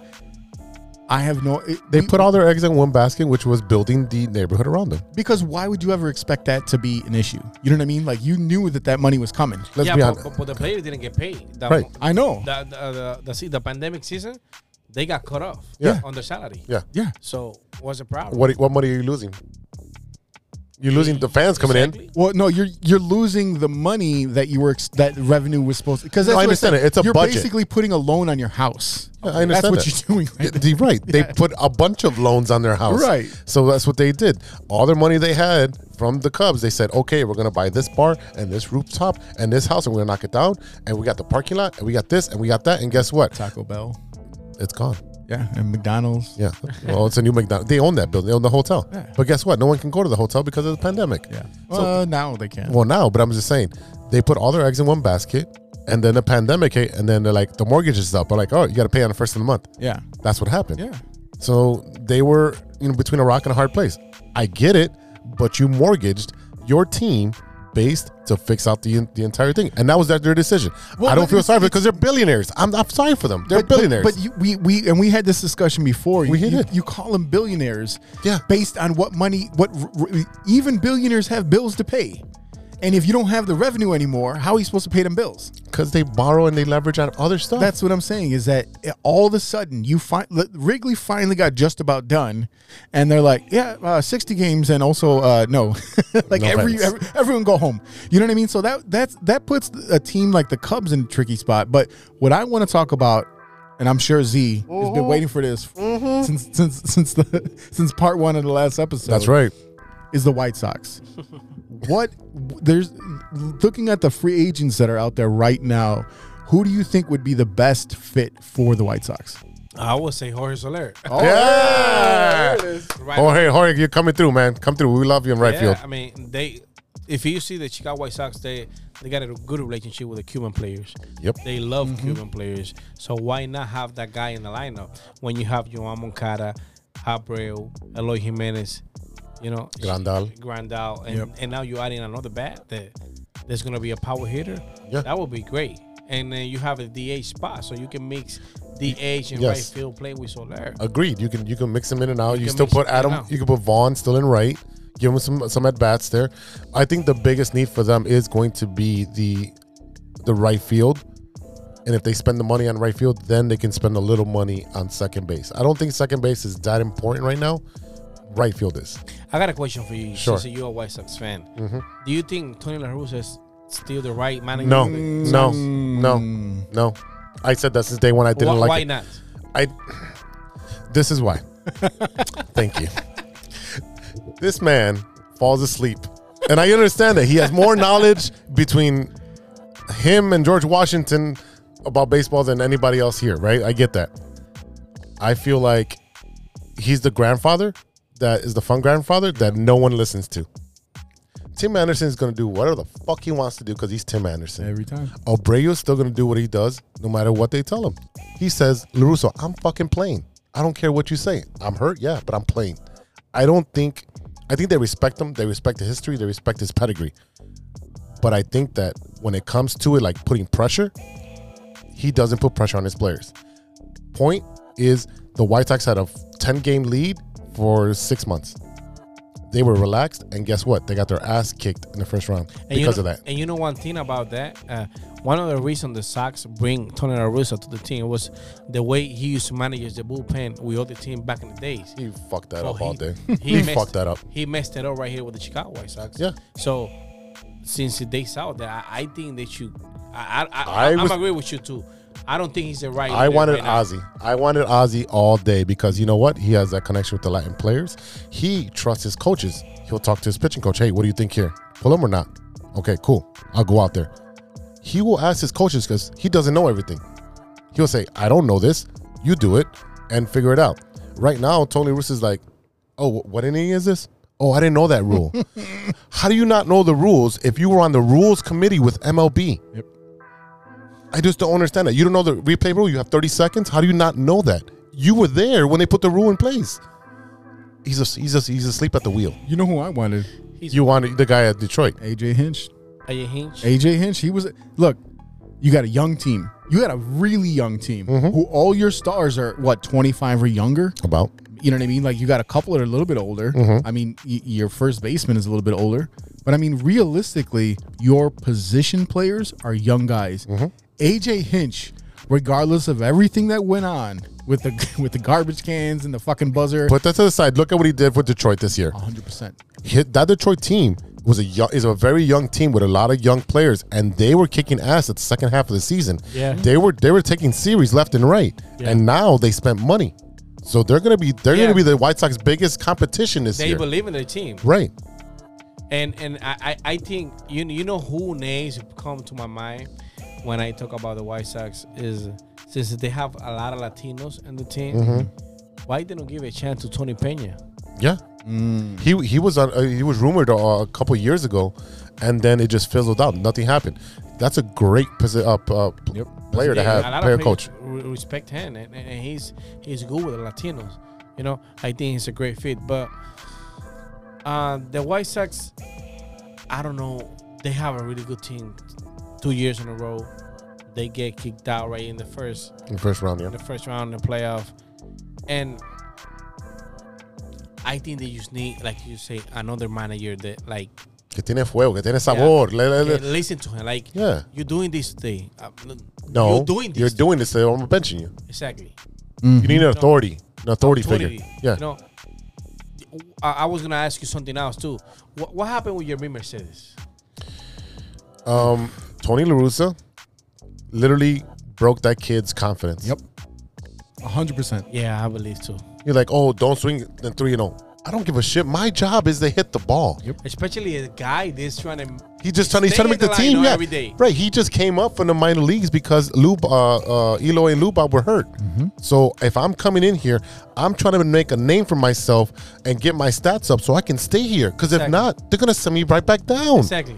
So if I hit a home run on 3-0, Tatis hit it 2 weeks before that. Tatis did it, and they're like, "Oh, old school rules. Fuck the rules." Guess what? It's baseball now. Let's make it exciting. Let's do bat flips. Let's fucking have fun. I don't want to sit there and just be quiet at a baseball game. I want to cheer. I want to have fun. I want to see my guys hit home runs. You have a home run, hit him. Let him hit home runs. And another thing is he didn't back his player. Like, why? He threw him under the bus. He threw him under the bus. Why? If it was something that, okay, he missed the sign. That happens. Well, okay, it happens. And only him and you knew that. Right. Why are you going to come now in the conference and says he meets the sign. Mm-hmm. You know, you sending the other team, he throwing a pitch on the right here. Yeah. Look, I don't like Tony La Russa. Point blank. Period.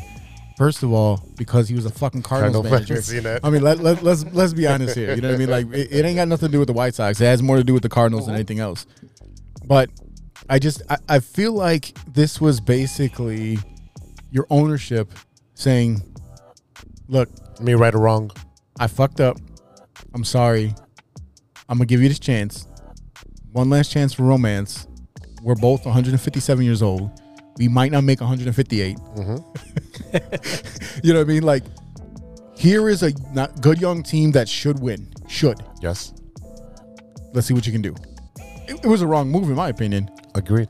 You know what I mean? Because I think if this is, I think we can all agree that this was 100% a Jerry Reinsdorf move, and not a Rick Hahn move, and not a Michael Reinsdorf move. How do you undercut your GM? I promise you that Michael Reinsdorf would not have made that move. No. Rick Hahn would not have made that move. No. When we look at the moves that Rick Hahn has made, this is not a Rick Hahn move. No. This is Jerry Reinsdorf all the way trying to make up for feeling stupid as fuck for letting Hawk fire him way back when. Or letting Hawk be the GM. Which was stupid in the first place. Agreed. So, like, again, you undercut your GM. You saw the press conference. Yep. He was like, yeah, we're going with Tony La Russa. Okay, moving on. I guess. Yeah, and he had nothing to say because he can't talk shit about the ownership. He had zero confidence. He was just like, guys, I guess. Here you go. Yeah. I guess this is what you're going to eat. It's Spam. Yeah. All right, here we go. I mean, there's no way that was a great move. All right, so I'm going to give you 5 names. Sure. Outfielders. Yep. That are free agents, like straight up free agents.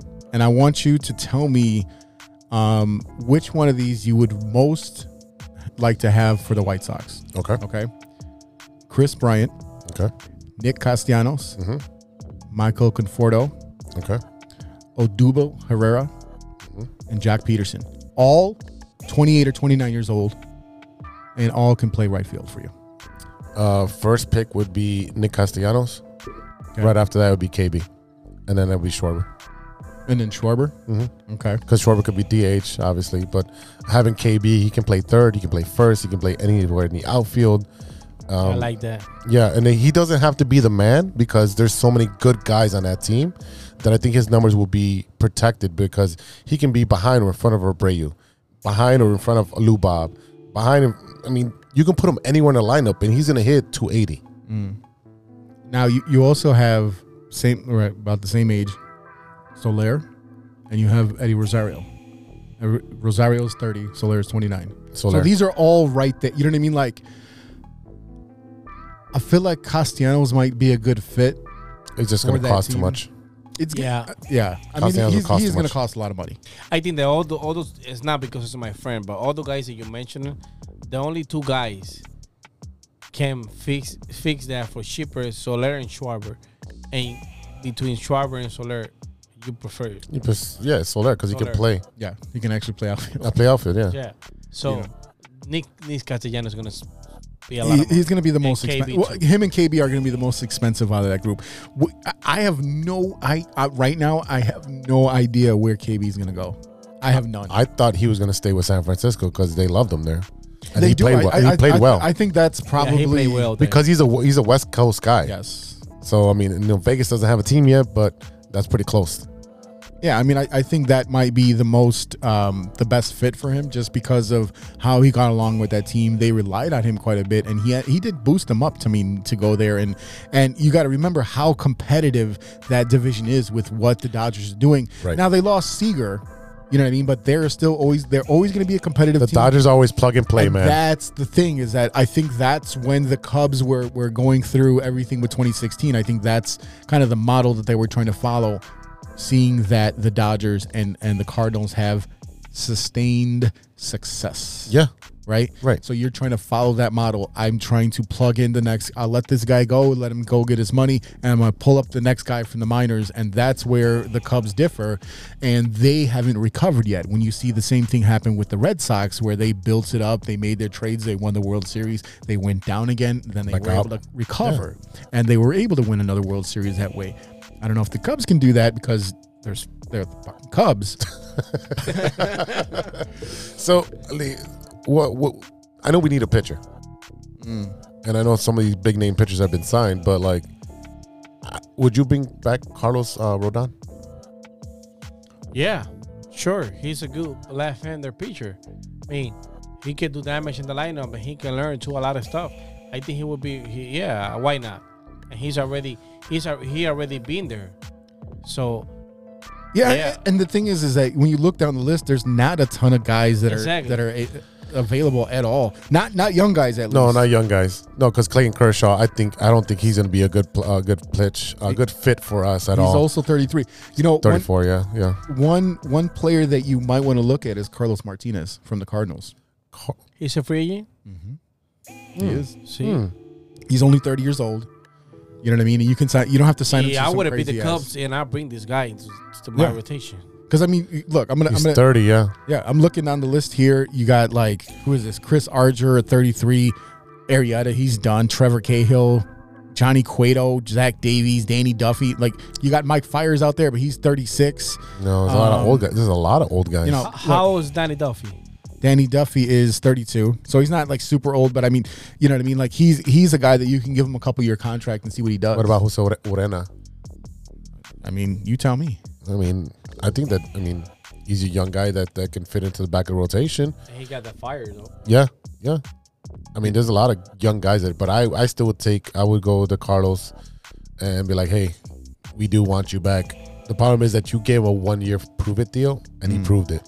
What about giving Quintana another chance? Quintana is over there in Pittsburgh. Quintana's a free agent right now. Is he? Quintana? What am I looking at? Oh. 32. He's only 32. Okay, he was with the Giants last year. I forgot that he was in the Yeah, he wasn't in the majors for a little bit. Yeah. I don't know, man. Look, Matt Harvey's only 32. Kershaw's 33. I don't think Kershaw would come to play in the AL. No. You know what I mean? I just don't. I don't know where the hell Kershaw is going to go. Yeah, he might stay with the Dodgers, do a 1-year cheap deal. Prove it deal again. Yeah, see what they do, and the Dodgers are going to be favored to do that. Let's see, Quintana signed a 1-year deal with Pittsburgh November 29th. Oh, so he just came off. He just signed. Yeah, I'm looking at that now. I mean, again, designator hitters is something that we also need. Nelson Cruz, even though he's 41, the guy can hit forever. Nelson Cruz is a guy that, if he was 51, I would give him a contract. You know what I mean? Somehow this old son of a bitch. Yeah. Just and you know what too? You know what he does really well is beat the shit out of the White Sox. So if he's on you, hey, if you can't beat him, join him. That's right. You know what I mean? That is 100% a guy that I would bring in. And you're gonna tell me that Nelson Cruz wouldn't fit right in with that team? I mean, let's act the expert. How about that? Yeah, I mean, hey, Mike. Nelson Cruz. What do you think about him on the White Sox? I mean, he can only play DH. Right. That's fine. That's because here's the thing: who have they been playing at DH? The young guys that should be out in the field. Yeah, we've had Vaughn. Yeah, because Abreu's still Abreu's defense has got 100% way better. Yeah. So he's doing what he wants to play, and he plays when he plays on the field, he hits better. Just be honest. So Nelson Cruz, I think he's a good fit. It just limits you on what you can do in the outfield. Exactly.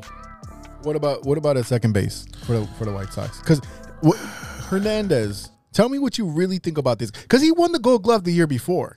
Yeah, and he was doing well with Cleveland. It just him and Kimbrel came over and they just didn't do well. Yeah. Kimbrel's a different situation because he was put in a position that he doesn't really play because he's a closer and not a setup man. I told you that before. Yeah, and Hernandez. Which I think the Tony La Russa messed up again. Because he should have switched it up. Yeah. And put Kimbrel to close the games. Yeah, he's the older statement. He's got more time. He's closed way better. His ERA was .46 or something at that point. Yeah. You go with the better closer. And then, okay, use your closer 2 days in a row. Okay, put Hendricks in there. That's all you got to do. And that's the thing with Liam Hendricks. He's the type of player, he has the type of mentality and attitude where if you go back early in his career, look at what he came to now, you listen to him, he's like, I'm happy that I fucking made it. Like, I will do whatever he was a failed starter. He was a failed starter. Yeah. Right. You know what I mean? And also the fun of him is that no matter where he's at, he has a kangaroo in there. Stupid. All right, to get back to your thing, I mean, second baseman, there's not really a lot of it out there. No. They're all old or players that I don't want. Joe Panic? No. Jonathan Villar? You know what I mean? Like that. Maybe Marwin? I don't know. Marwin had a bad year. I don't know. I mean, at this point, we have Jonathan Villar did it good with the Mets. Yeah, this year. Yeah. He know how to play good defense, and he's 30 years old. So, like I said, this is not a very old guy, and you know, it's such an important position, and you got to get someone that's gonna because without Madrigal, you have no idea what's going on in the middle of the infield. What happened with Larry Garcia? Why he signed? He signed for 3 years. He signed. 3 years, $16 million. Why the Sox keep giving him? Trying to play him everywhere and just not giving him second base. You sure why the Sox don't do it? So why they're not making him an everyday player? Yeah, I don't think he's an everyday player. If you look at him for a long periods of time, when he's in the line for more than like 3 or 4 days, his average starts to dip, and that's the thing. His defense is going to be there no matter what. Can they afford that? Actually, they could, but they want a better name, and they feel like he's the Swiss Army knife that. If someone goes out, he can play there. Yeah. And that's the role they gave him, and they don't want to get him out of that role. That's the problem. So we have no idea what's going to happen with that second base. No. Okay. What about your bullpen? Because they made a very strong move with Kendall Graveman. Yep. And I think that's your setup man right there. He's only 30. You got a guy that you can lean on for a couple years. You didn't pay him a shit ton. And you still have moves to make. And when you look, you look at who's in that bullpen now, and they have a lot of guys. They have a couple of guys. We lost Tepera. I'm mad about that. That's a guy that I really love. That guy. I love Tepera on our team. He was really good for us. But the to me, the scary thing about the bullpen is the fact that you have a couple of guys in that bullpen who should be starters, who are going to be starters. Yeah. And that means that you're going to have to shore up your bullpen. So right. So you got Kopech and Crochet that might be going into the starting lineup, which takes away 2 flamethrowers out of the bullpen. So pick one of those to start and one to stay in the bullpen. Fuck. Yeah. White Sox. Where's Tepera at right now? Did he sign somewhere else? I don't think so. Let me see. He's still a free agent, though. I think he might still be a free agent, but he should get a lot of money because he's really good. Let's see. Where's my thing at? That's catchers. Yeah, he's a free agent right now. Yeah. He's not playing anywhere right now. Yeah, I would definitely sign him back. Oh, 100%. You sign that man back. Yeah. I think to answer your question, I'm gonna go with Crochet. Which one? Crochet instead of Kopech. To do what? To start. Okay. Really? Yeah. Why? Yeah, I really think it would be the other way around. Me too. I've seen a lot of the Kopech spot starts, and I don't think he's there yet. I know he came back from that mental issue of the anxiety, and then he had the breakup. Yeah, the breakup and the divorce. Right, and divorce, and all that stuff. And he had some really good innings coming out of the bullpen when he's the first guy out there, but when I see spot started, he wasn't that hot. I don't think he's still learning how to pitch. Spot start. You know what I mean? I think when you look at Crochet versus Kopech, I think Kopech is going to be groomed to be a starter, and he doesn't have to be a number 1 or even a number 2. But when I look at Crochet and just the flame that comes out of his arm, I think that he's way too valuable in the bullpen as your 7th inning guy. Exactly. You know what I mean? I think he's way too valuable for that. I could see him as a future closer too. And that's why groom him for your pen and put Kopech as your starter. That's what I think. It's really going to come down to the experience, because some guys start as a starting pitcher and suck and then move on to be a great middle reliever or closer. And then you never know. But that's my thing is that after the injury, he hasn't had enough time to actually move into that starter role because they were jam packed. They had a log jam up there. You know, Lance Lynn, I don't know what the hell happened to him in the playoffs. You know, you got Dallas Keuchel who also lost his fucking mind. So they are going to need one of these young guys to step up and actually be a solid starter. I mean, if you see numbers for Lance Lynn in the playoff, he's never been that good in the playoff. Yeah. How do you start him against the Astros? That was gonna who say. the Astros just kill him, and they kill him even more in Houston. That was the stupidest thing ever. I was just gonna say that, like, I don't know what's happened with Tony La Russa that day that he put Lance Lynn to start the game. Because you know what happened is that he has fucking Alzheimer's. He's 157. I told you. He not gonna make it to 158. It's another one of those things where your entire team is affected by the fact that your owner wants to make amends for some shit that he shouldn't have done long ago. And that is going to fuck up your team. When you have inept managers, like Ricky Renteria almost fucking killed Rodon the year before. I was like, what are you doing? He's the starting pitcher and you put him, Crochet, both got hurt in that game. I'm like, what are you doing? Dallas Keuchel, I think he'll be fine. He's one of those bulldog pitchers that he knows when he sucks. He's like, you know what? I'm going to suck it up in the offseason. I'm going to bust my ass. He's going to come out on fire. I have no worries about Keuchel. He'll be fine. You got Giolito that's just going to build on his Cy Young reputation. Cease is a good kid. He has the best stuff out of all these guys here. And once he gets it going, it's over. Lance Lynn, he's going to be your number 4, number 5 starter, and that's fine. You just need him to eat innings. And that's what I'm saying is that you take Kopech, you put him as your number 5, and what's the problem there? I'm fine. There's no problem with that. You know what I mean? There's so, no like... I mean, Lopez is still on the team, too. I can't believe that. So who will be your number 1 starter? Giolito. It's Giolito. And then the second one? Cease. Yep. Third one? It's got to be Keuchel. Keuchel, yeah. Or Lynn. And to me, that takes pressure off of Keuchel not having to be the number 1. Because I think when he came over, you thought he was going to be the number 1. Actually, I'd probably put Lance Lynn as 3. Really? Yeah. I know Keuchel over Keuchel? Yeah, it'd be like, you got something to prove. But to prove you want the spot. Yeah, but to me, that's a respect thing. You at least give him the number 3. You know what I mean? Like, here's the thing: as you go further, 3 or season, 4, what much difference is there? It does. The guy just won a Cy Young last night. You have to give him some respect, though. Yeah, he almost. Yeah, he almost won a Cy Young. Yeah, almost won a Cy Young. Yeah. Okay, Keuchel has a World Series. Well, yeah. You know what I mean? And that's so does Lance Lynn. Does he? Yes, he does. Lance Lynn won it with Tony La Russa when he was a reliever for fucking Cardinals. And he almost did it with Texas too. Right. Cardinals, motherfucker. Yep. All right. Hey, look, but okay. It's fun to talk baseball. Okay, so here's the thing: if you want to interchange that right there, but like I said, I think you're number 5. If you're not bringing back Rodon. If you're not bringing back Rodon, because I feel like he has shown you enough to give him that opportunity, and to give him an opportunity in a White Sox uniform. Don't let that man go somewhere else and prove himself somewhere else and make a shit ton of money. This is your guy who you decided wasn't good enough at the beginning of the season. Yeah, you had to make him compete with Lopez. Right. Came back, and that's another fucking guy. Oh, he pitched well. I know. He pitched well coming from the fucking Schaumburg site. But you don't want to see Detroit getting run down. No. If Detroit, it gets because Detroit usually picks up our players. Yeah. They always pick up our players and they do well there. And Detroit gets someone like Rodon. Maglio. Oh. Yeah. So did Gordon Beckham. He played over there too. Yeah, who cares about that guy? Oh my God, I have such a hard time listening to him talk. Yeah, he's bad on the commentary. Man. Yeah. I'm like, I've never seen someone that speaks English have a language barrier speaking English. Yeah, you notice when Ozzy's not in the post game, I'm like, oh shit. Yeah. When Ozzy's not there, I'm like, I'm not watching this shit. Yeah, it's hard, man. I'm sorry, Chuck. I can't watch it. Yeah, I feel bad because like you failed at baseball. Well, he didn't fail at baseball. Okay, how old is he? I don't know. 30, 38? He ain't that.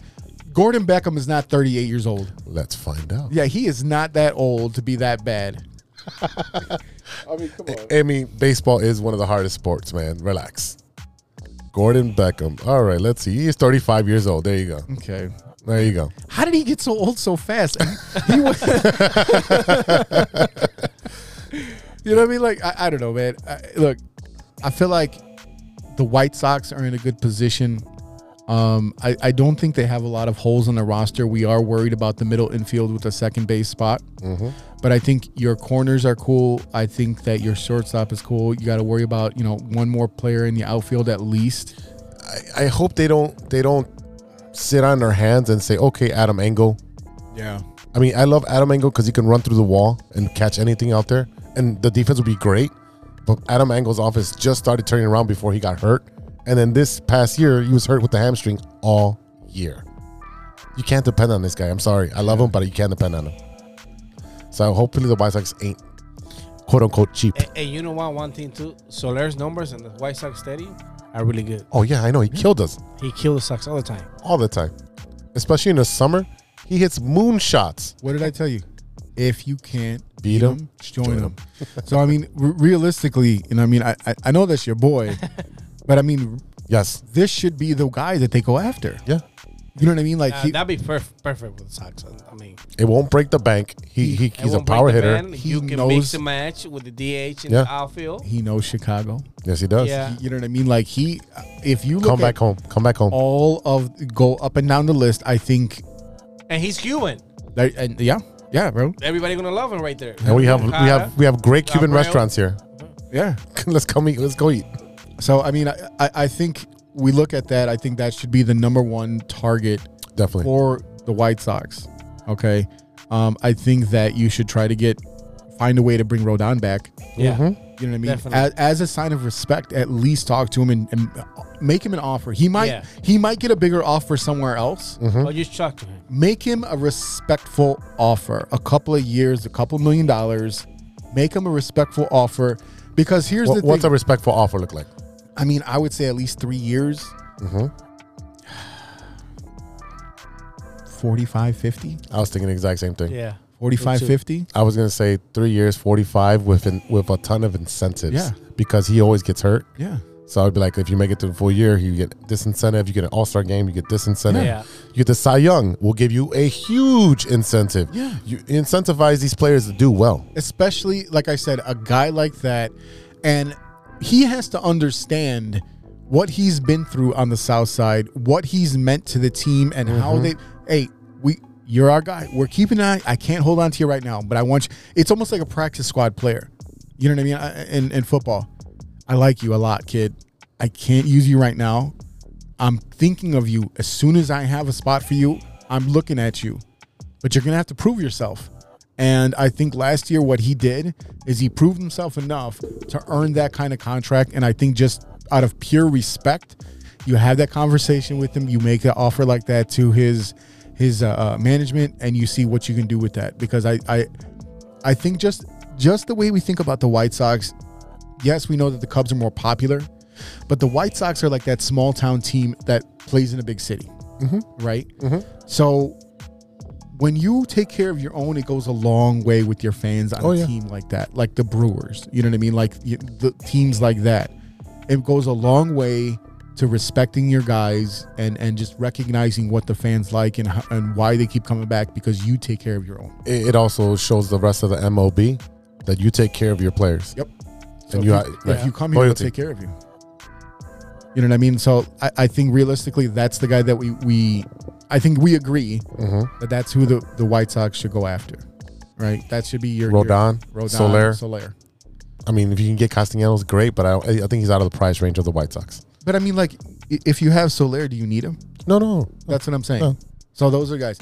I mean, if you get Nelson Cruz in that package too for DH, ooh, Charlie. Yeah. I mean, I think they should look at other starters, but I just don't think there's a lot out there right now. And I think you built on something good. Again, my biggest qualm about the White Sox is going to be their fucking manager. I don't understand it. And if they don't make a big push and at least make it to the second round of the playoffs this upcoming season, it's a failed season. Because of what you have. He needs to go. Yeah, he does. I don't understand why they re-signed him. I don't either. I don't understand it. You had a manager that literally did not put... How many years they give him? One more and they bring Ozzy back. Yeah. The fucking Ozzy. All right. You don't like Ozzy? I mean, I'm weird about retreads. You know what I mean? Like, I'm sure that White Sox fans would love it, but I think he's a different manager now than he was in 2005. I think he's learned so much from stepping and watching the games. This is my thing. Why doesn't he have a job in baseball right now? Because he's blackballed. Because he talked too much. He's mouse. He's blackballed. You know what I mean? He's there's a reason why he's not in the bigs right now. He's punished for what he'd said with when he was in Miami. How long ago was that? 2008, 2009. Okay. Yeah. That's a long fucking time ago, man. You talking about what, 11, 12, 13 years ago? Yeah, he's a different dude now. He's a different dude, but the thing is, he's still talking too much. Yeah. Oh yeah, he'll never shut up. I ain't mad at that. Nah, it's good content. Yeah, but MLB don't like that though. No, they don't. No. They don't. All right, before we get out of here, Mike, I got a question for you, and I don't know how deep you can get into this. Oh boy. But this is one of them things that I love to ask people that are around players in the clubhouse. What is the craziest story that you can tell us that you've either seen or experienced in an MLB clubhouse? Well, one thing that I saw one time was Chris Bryant. When he got called up to the big league, he came to the clubhouse, right? And the first day that he got to the clubhouse, he was, everybody was waiting for the time to get a massage in the room. And he walked in right on the room, puts himself on the table. He said, "I need a massage." And he was there for like 3 hours. Oh. Inside the room. And player was like, "What the hell's going on? This kid just got called up today. He's in the massage room for 3 hours." So everybody was like, "No, this is not happening. Come on. This is not happening. This is not happening." He just got called up and he think he's the shit. So they were kind of mad about that. So I was like, well, that's kind of weird because usually when you got called up for the big league, you always trying to get cool with everybody out. Right. He walked into the massage room and stepped in there for 3 hours. Wow. That's a... I've never had a 3-hour massage. No, I've never had a 3-hour anything. I don't know what the hell he was doing there, but he was there for 3 hours. That masseuse earned their money. Yeah, she did, or he did. Hey.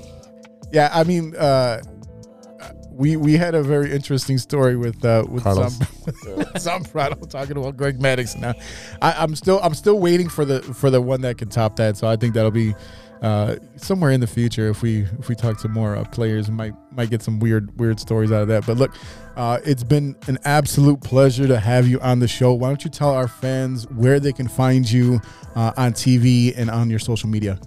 Sure, man. Thank you guys for having me. I have a great time, man. I told you guys I was gonna come over here for 30 minutes. We've been here for a long time. Right? But I enjoy. I love it. I love to talk about baseball all the time, and especially with you guys, good people that know about everything you guys talking about. And people can find myself on Instagram, Mike Deportes, and Instagram and Twitters, Mike Deportes as well. So everything you guys want to find out about sport, you just go out there and check me out. That's right. We'll put that into the little write up when we do the episode. So you can find out there. You can click on it there. Thank you, Mike, for joining us. You've been an awesome player. Awesome guest. Awesome guest. Sorry. Like, wow. Yo, he was a awesome player. Awesome guest. Thank you for showing up and giving us your time. We really appreciate it. Thank you so much. Absolutely. Thanks for your stories, bro. Thank you, guys. What a great interview. Glad to talk some baseball, and it'll be interesting to see what happens with this lockout. Yeah, I mean, there's a lot of players still yet to be signed, so it'll be really interesting to see who goes where and see if the Cubs and the White Sox can fill some holes. Hey, fill some holes. Let's take a break and pay some bills. We'll be right back with Stirring the Pot. We all know that 2020 was no joke, and with an ever-changing world climate, many people are looking for a new opportunity. Guys, are you looking for a career that rewards effort and makes you feel valued as a team member? Let me tell you a little about our friends at ACSI. ACSI is a certified RCN business agent. They provide the same RCN services with a personalized touch. Their sales and technician teams work hand in hand, ensuring your experience will be smooth and pleasant. Gone are the days of being transferred from one person to the next. At ACSI, they handle everything from start to finish. It's never been so easy to get internet service. ACSI is a growing Chicagoland company that encourages personal growth and rewards perseverance. As they expand, they're looking for passionate, responsible, and honest professionals to join their team. A career with ACSI means you'll be part of a hardworking, flexible, and dynamic team that is a leader in the installation of cable and internet services in the Chicagoland area. Best of all, ACSI was awarded Hacia's 2020 Contractor of the Year Award. Are you ready to grow with a local Chicago company on the rise?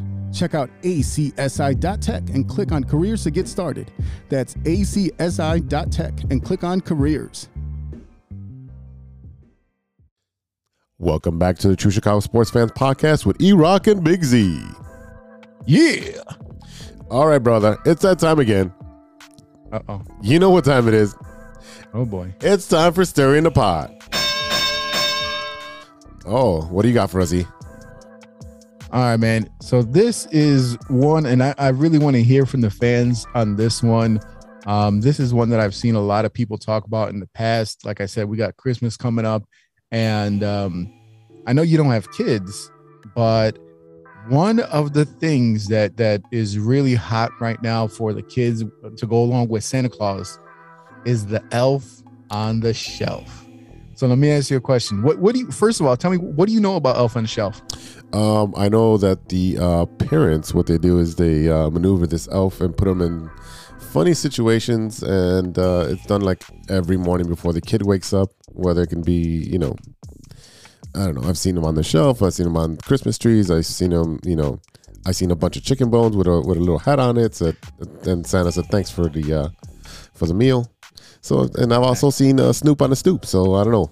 What do you say? What do you want to do? So since you don't know shit about Elf on the Shelf, let me explain it to you. So essentially, the idea of Elf on the Shelf is that much like organized religion, there's someone in your house that is watching over you to make sure that you're a good person, and then if you're not, then they report back to Santa Claus. So it's just basic scare tactics, which I am all for because these kids are assholes and they deserve it.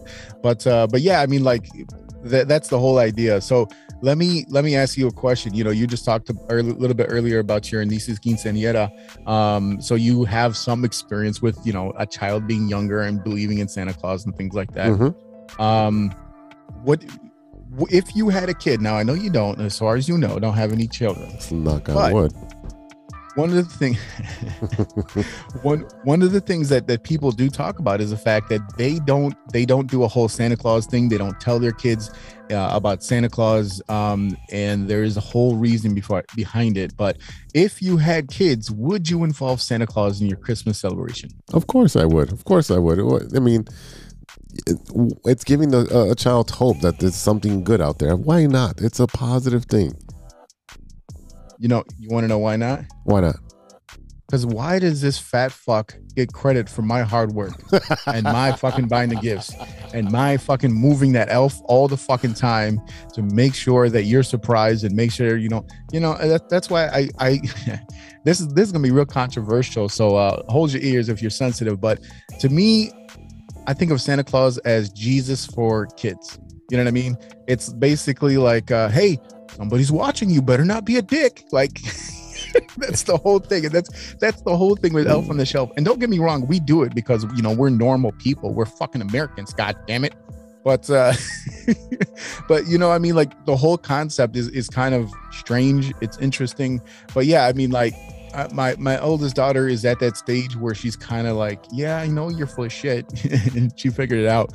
But I told her, I says, it is your obligation, it's your duty to help your younger sister believe and understand what this is.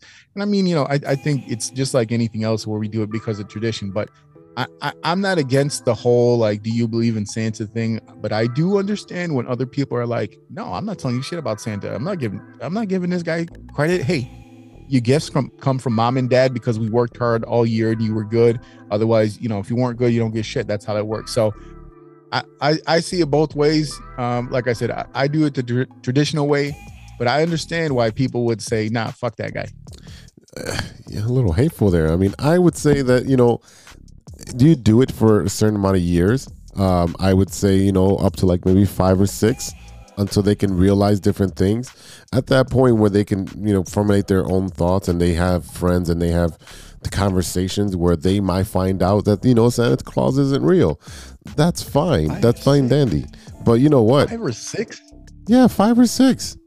5 or 6, dude. The 5 or 6-year-old just barely learn how to wipe their ass. You think they're gonna stop believing in Santa Claus that early? Like, kids believe in Santa Claus up until they're almost 10. Yeah, you don't have kids. I got kids. No, man, I get it. I get it. I'm not against it. That's why I'm not against it. If you want to do that with your kids, that's great. If the longer you can keep the hoax, keep it going. Some people believe it. Yeah, it's a hoax, obviously, right? Because we know there's no Santa.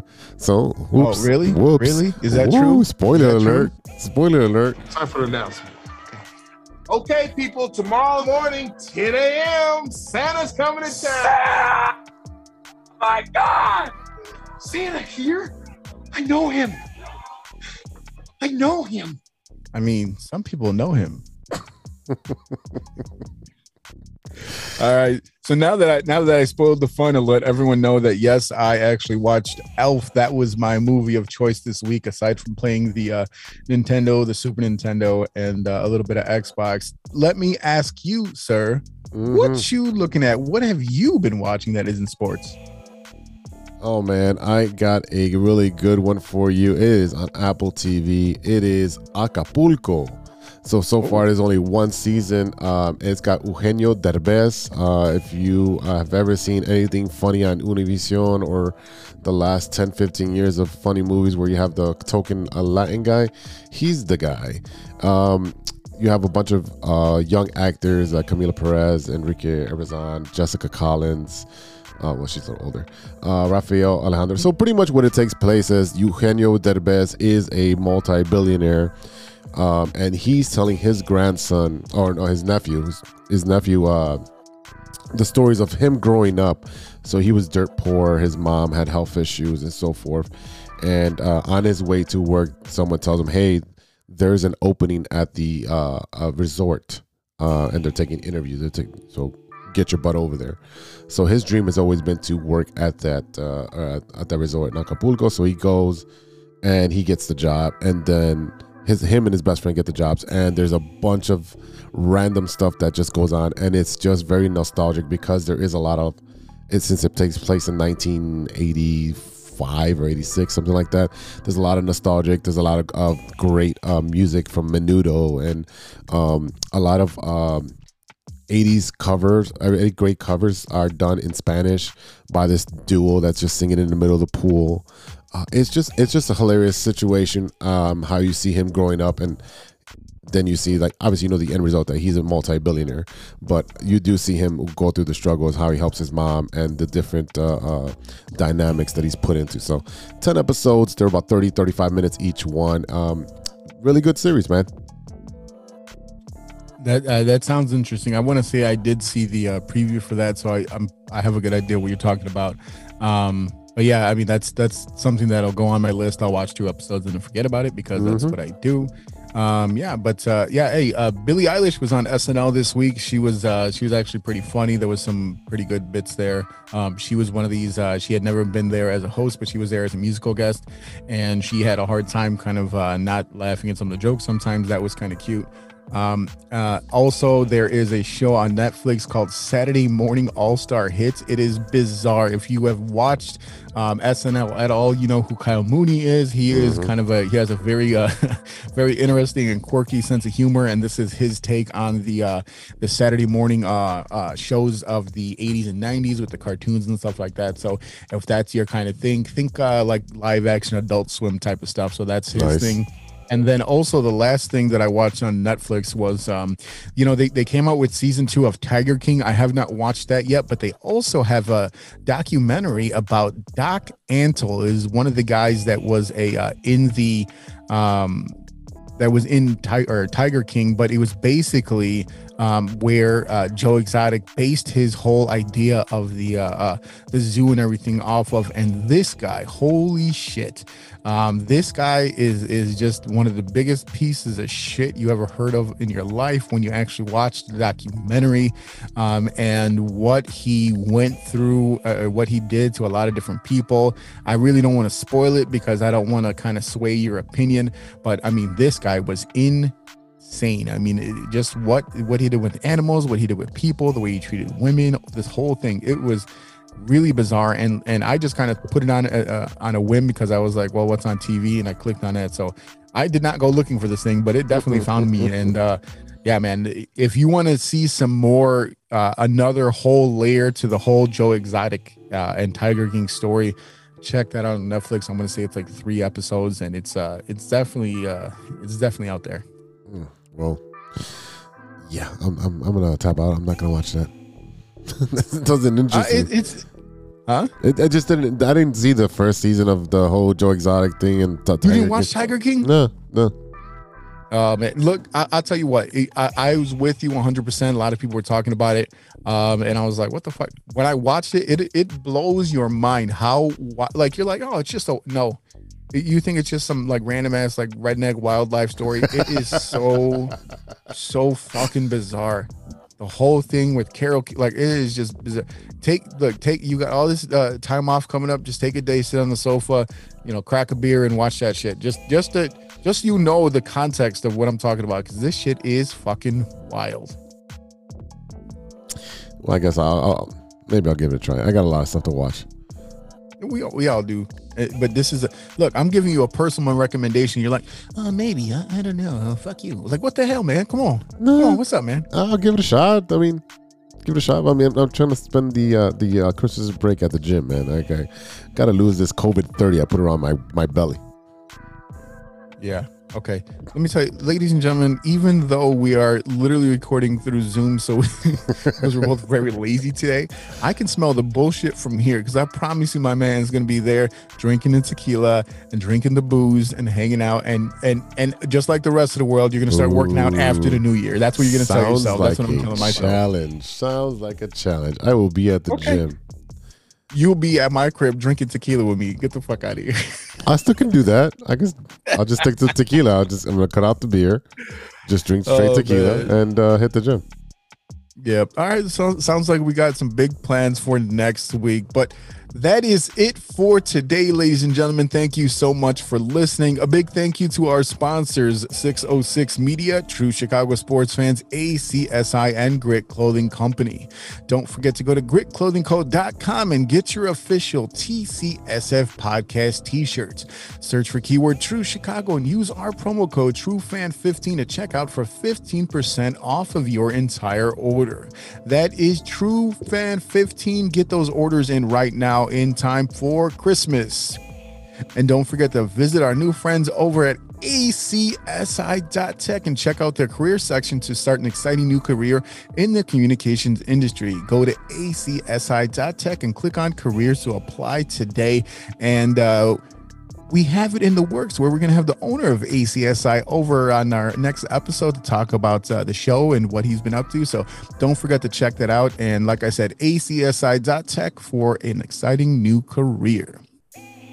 Shout out to today's guest, Mike Rodriguez, aka Mike Deportes. And don't forget to follow my IG and Twitter. You can find him at Mike Deportes, MikeDeportes. Go check him out. Shout out to our friends at the Some of This and Some of That podcast. New episodes available on all major platforms. Coach Mo and Justice talk about all types of topics, relationship issues, sports, movies, all that good shit. Go and check them out. And don't forget to check out the Shy Native Radio podcast, now available on all major platforms. Mike Logic, Ideal, and Throw MC talk about sports, movies, and all types of ill shit. And do not sleep, ladies and gentlemen. Mike Logic's new album, as I was saying, is now available. Check out mikelogic.bandcamp.com to get your copy right now. The brand new music video for his new single, So Low, is now available to watch on YouTube. mikelogic.bandcamp.com, MICLOGIK. Mike Logic with the K. Go and check out the brand new album and go get yourself a copy. You can also listen on all streaming platforms, but you know you want that physical copy, and be like us. We like it. It's fun. It's good. Shout out to Ronesh Panic and our new beats from the homie Serious Beats for all the music we play on today's show. Check out paniconthebeat.com for all your Moment merch and gear. And make sure to check out prodbyserious.com, prodbyserious.com to check out all of Serious Beats music. And I think they have a sale right now for new beats, 30% off. So go and check them out and get you some new beats for you rappy rappers out there. Check us out on social media. You can find us at True Chi Fans on Twitter. That's at True CHI Fans on Twitter and on TikTok. Find us on Facebook, Instagram, YouTube, Spotify. Reach out to us on the DMs. Tell us what you think of the show, your stirring the pot ideas, and you know what you want to hear on the show. And you can also reach us at TrueChicagoSportsFans@gmail.com. Before we get out of here, we want to pay tribute to a few people. This has been a really hard-hitting week for people in the music industry. Number one, with the passing of Chicago hip-hop pioneer Parker Lee Williams, a.k.a. DJ Peely Fresh, who died last Wednesday of a heart attack at Northwestern Memorial Hospital. He started out as a founder of the Chicago crew of graffiti artists known as the X-Men. He also admired old-school beats and hip-hop artists, working with Grandmaster Caz, Grandmaster Melly Mel, and Chuck D. He will be sorely missed. He sure would. We'd also like to mention the passing of Anne Rice. She was the author of Interview with a Vampire. She passed at the age of 80. We also had Michael Naismith of the Monkees, also passed away at the age of 78. Carmen Salinas, beloved Mexican actress and politician, she passed at 82. If you don't remember Carmen Salinas, she was in Man on Fire.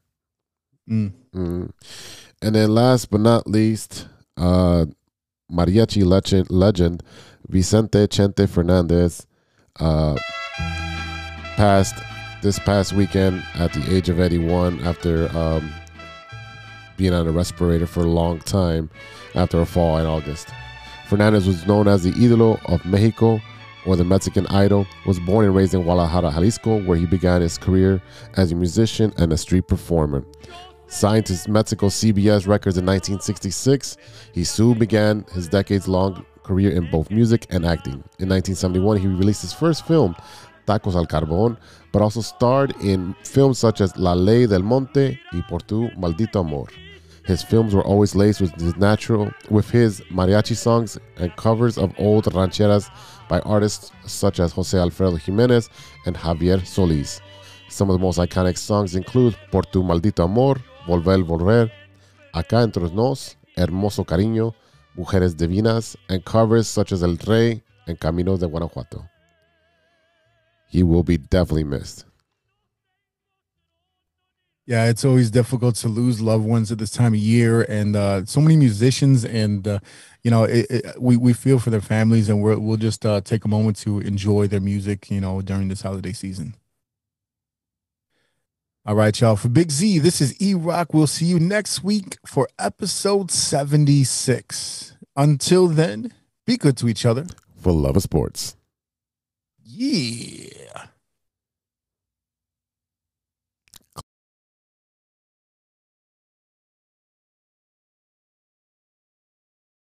A few moments later. You have a lot of incest. That's real. Shut your mouth, lover boy. Nature versus nurture, Lodge. Nature always wins. I think he's on steroids.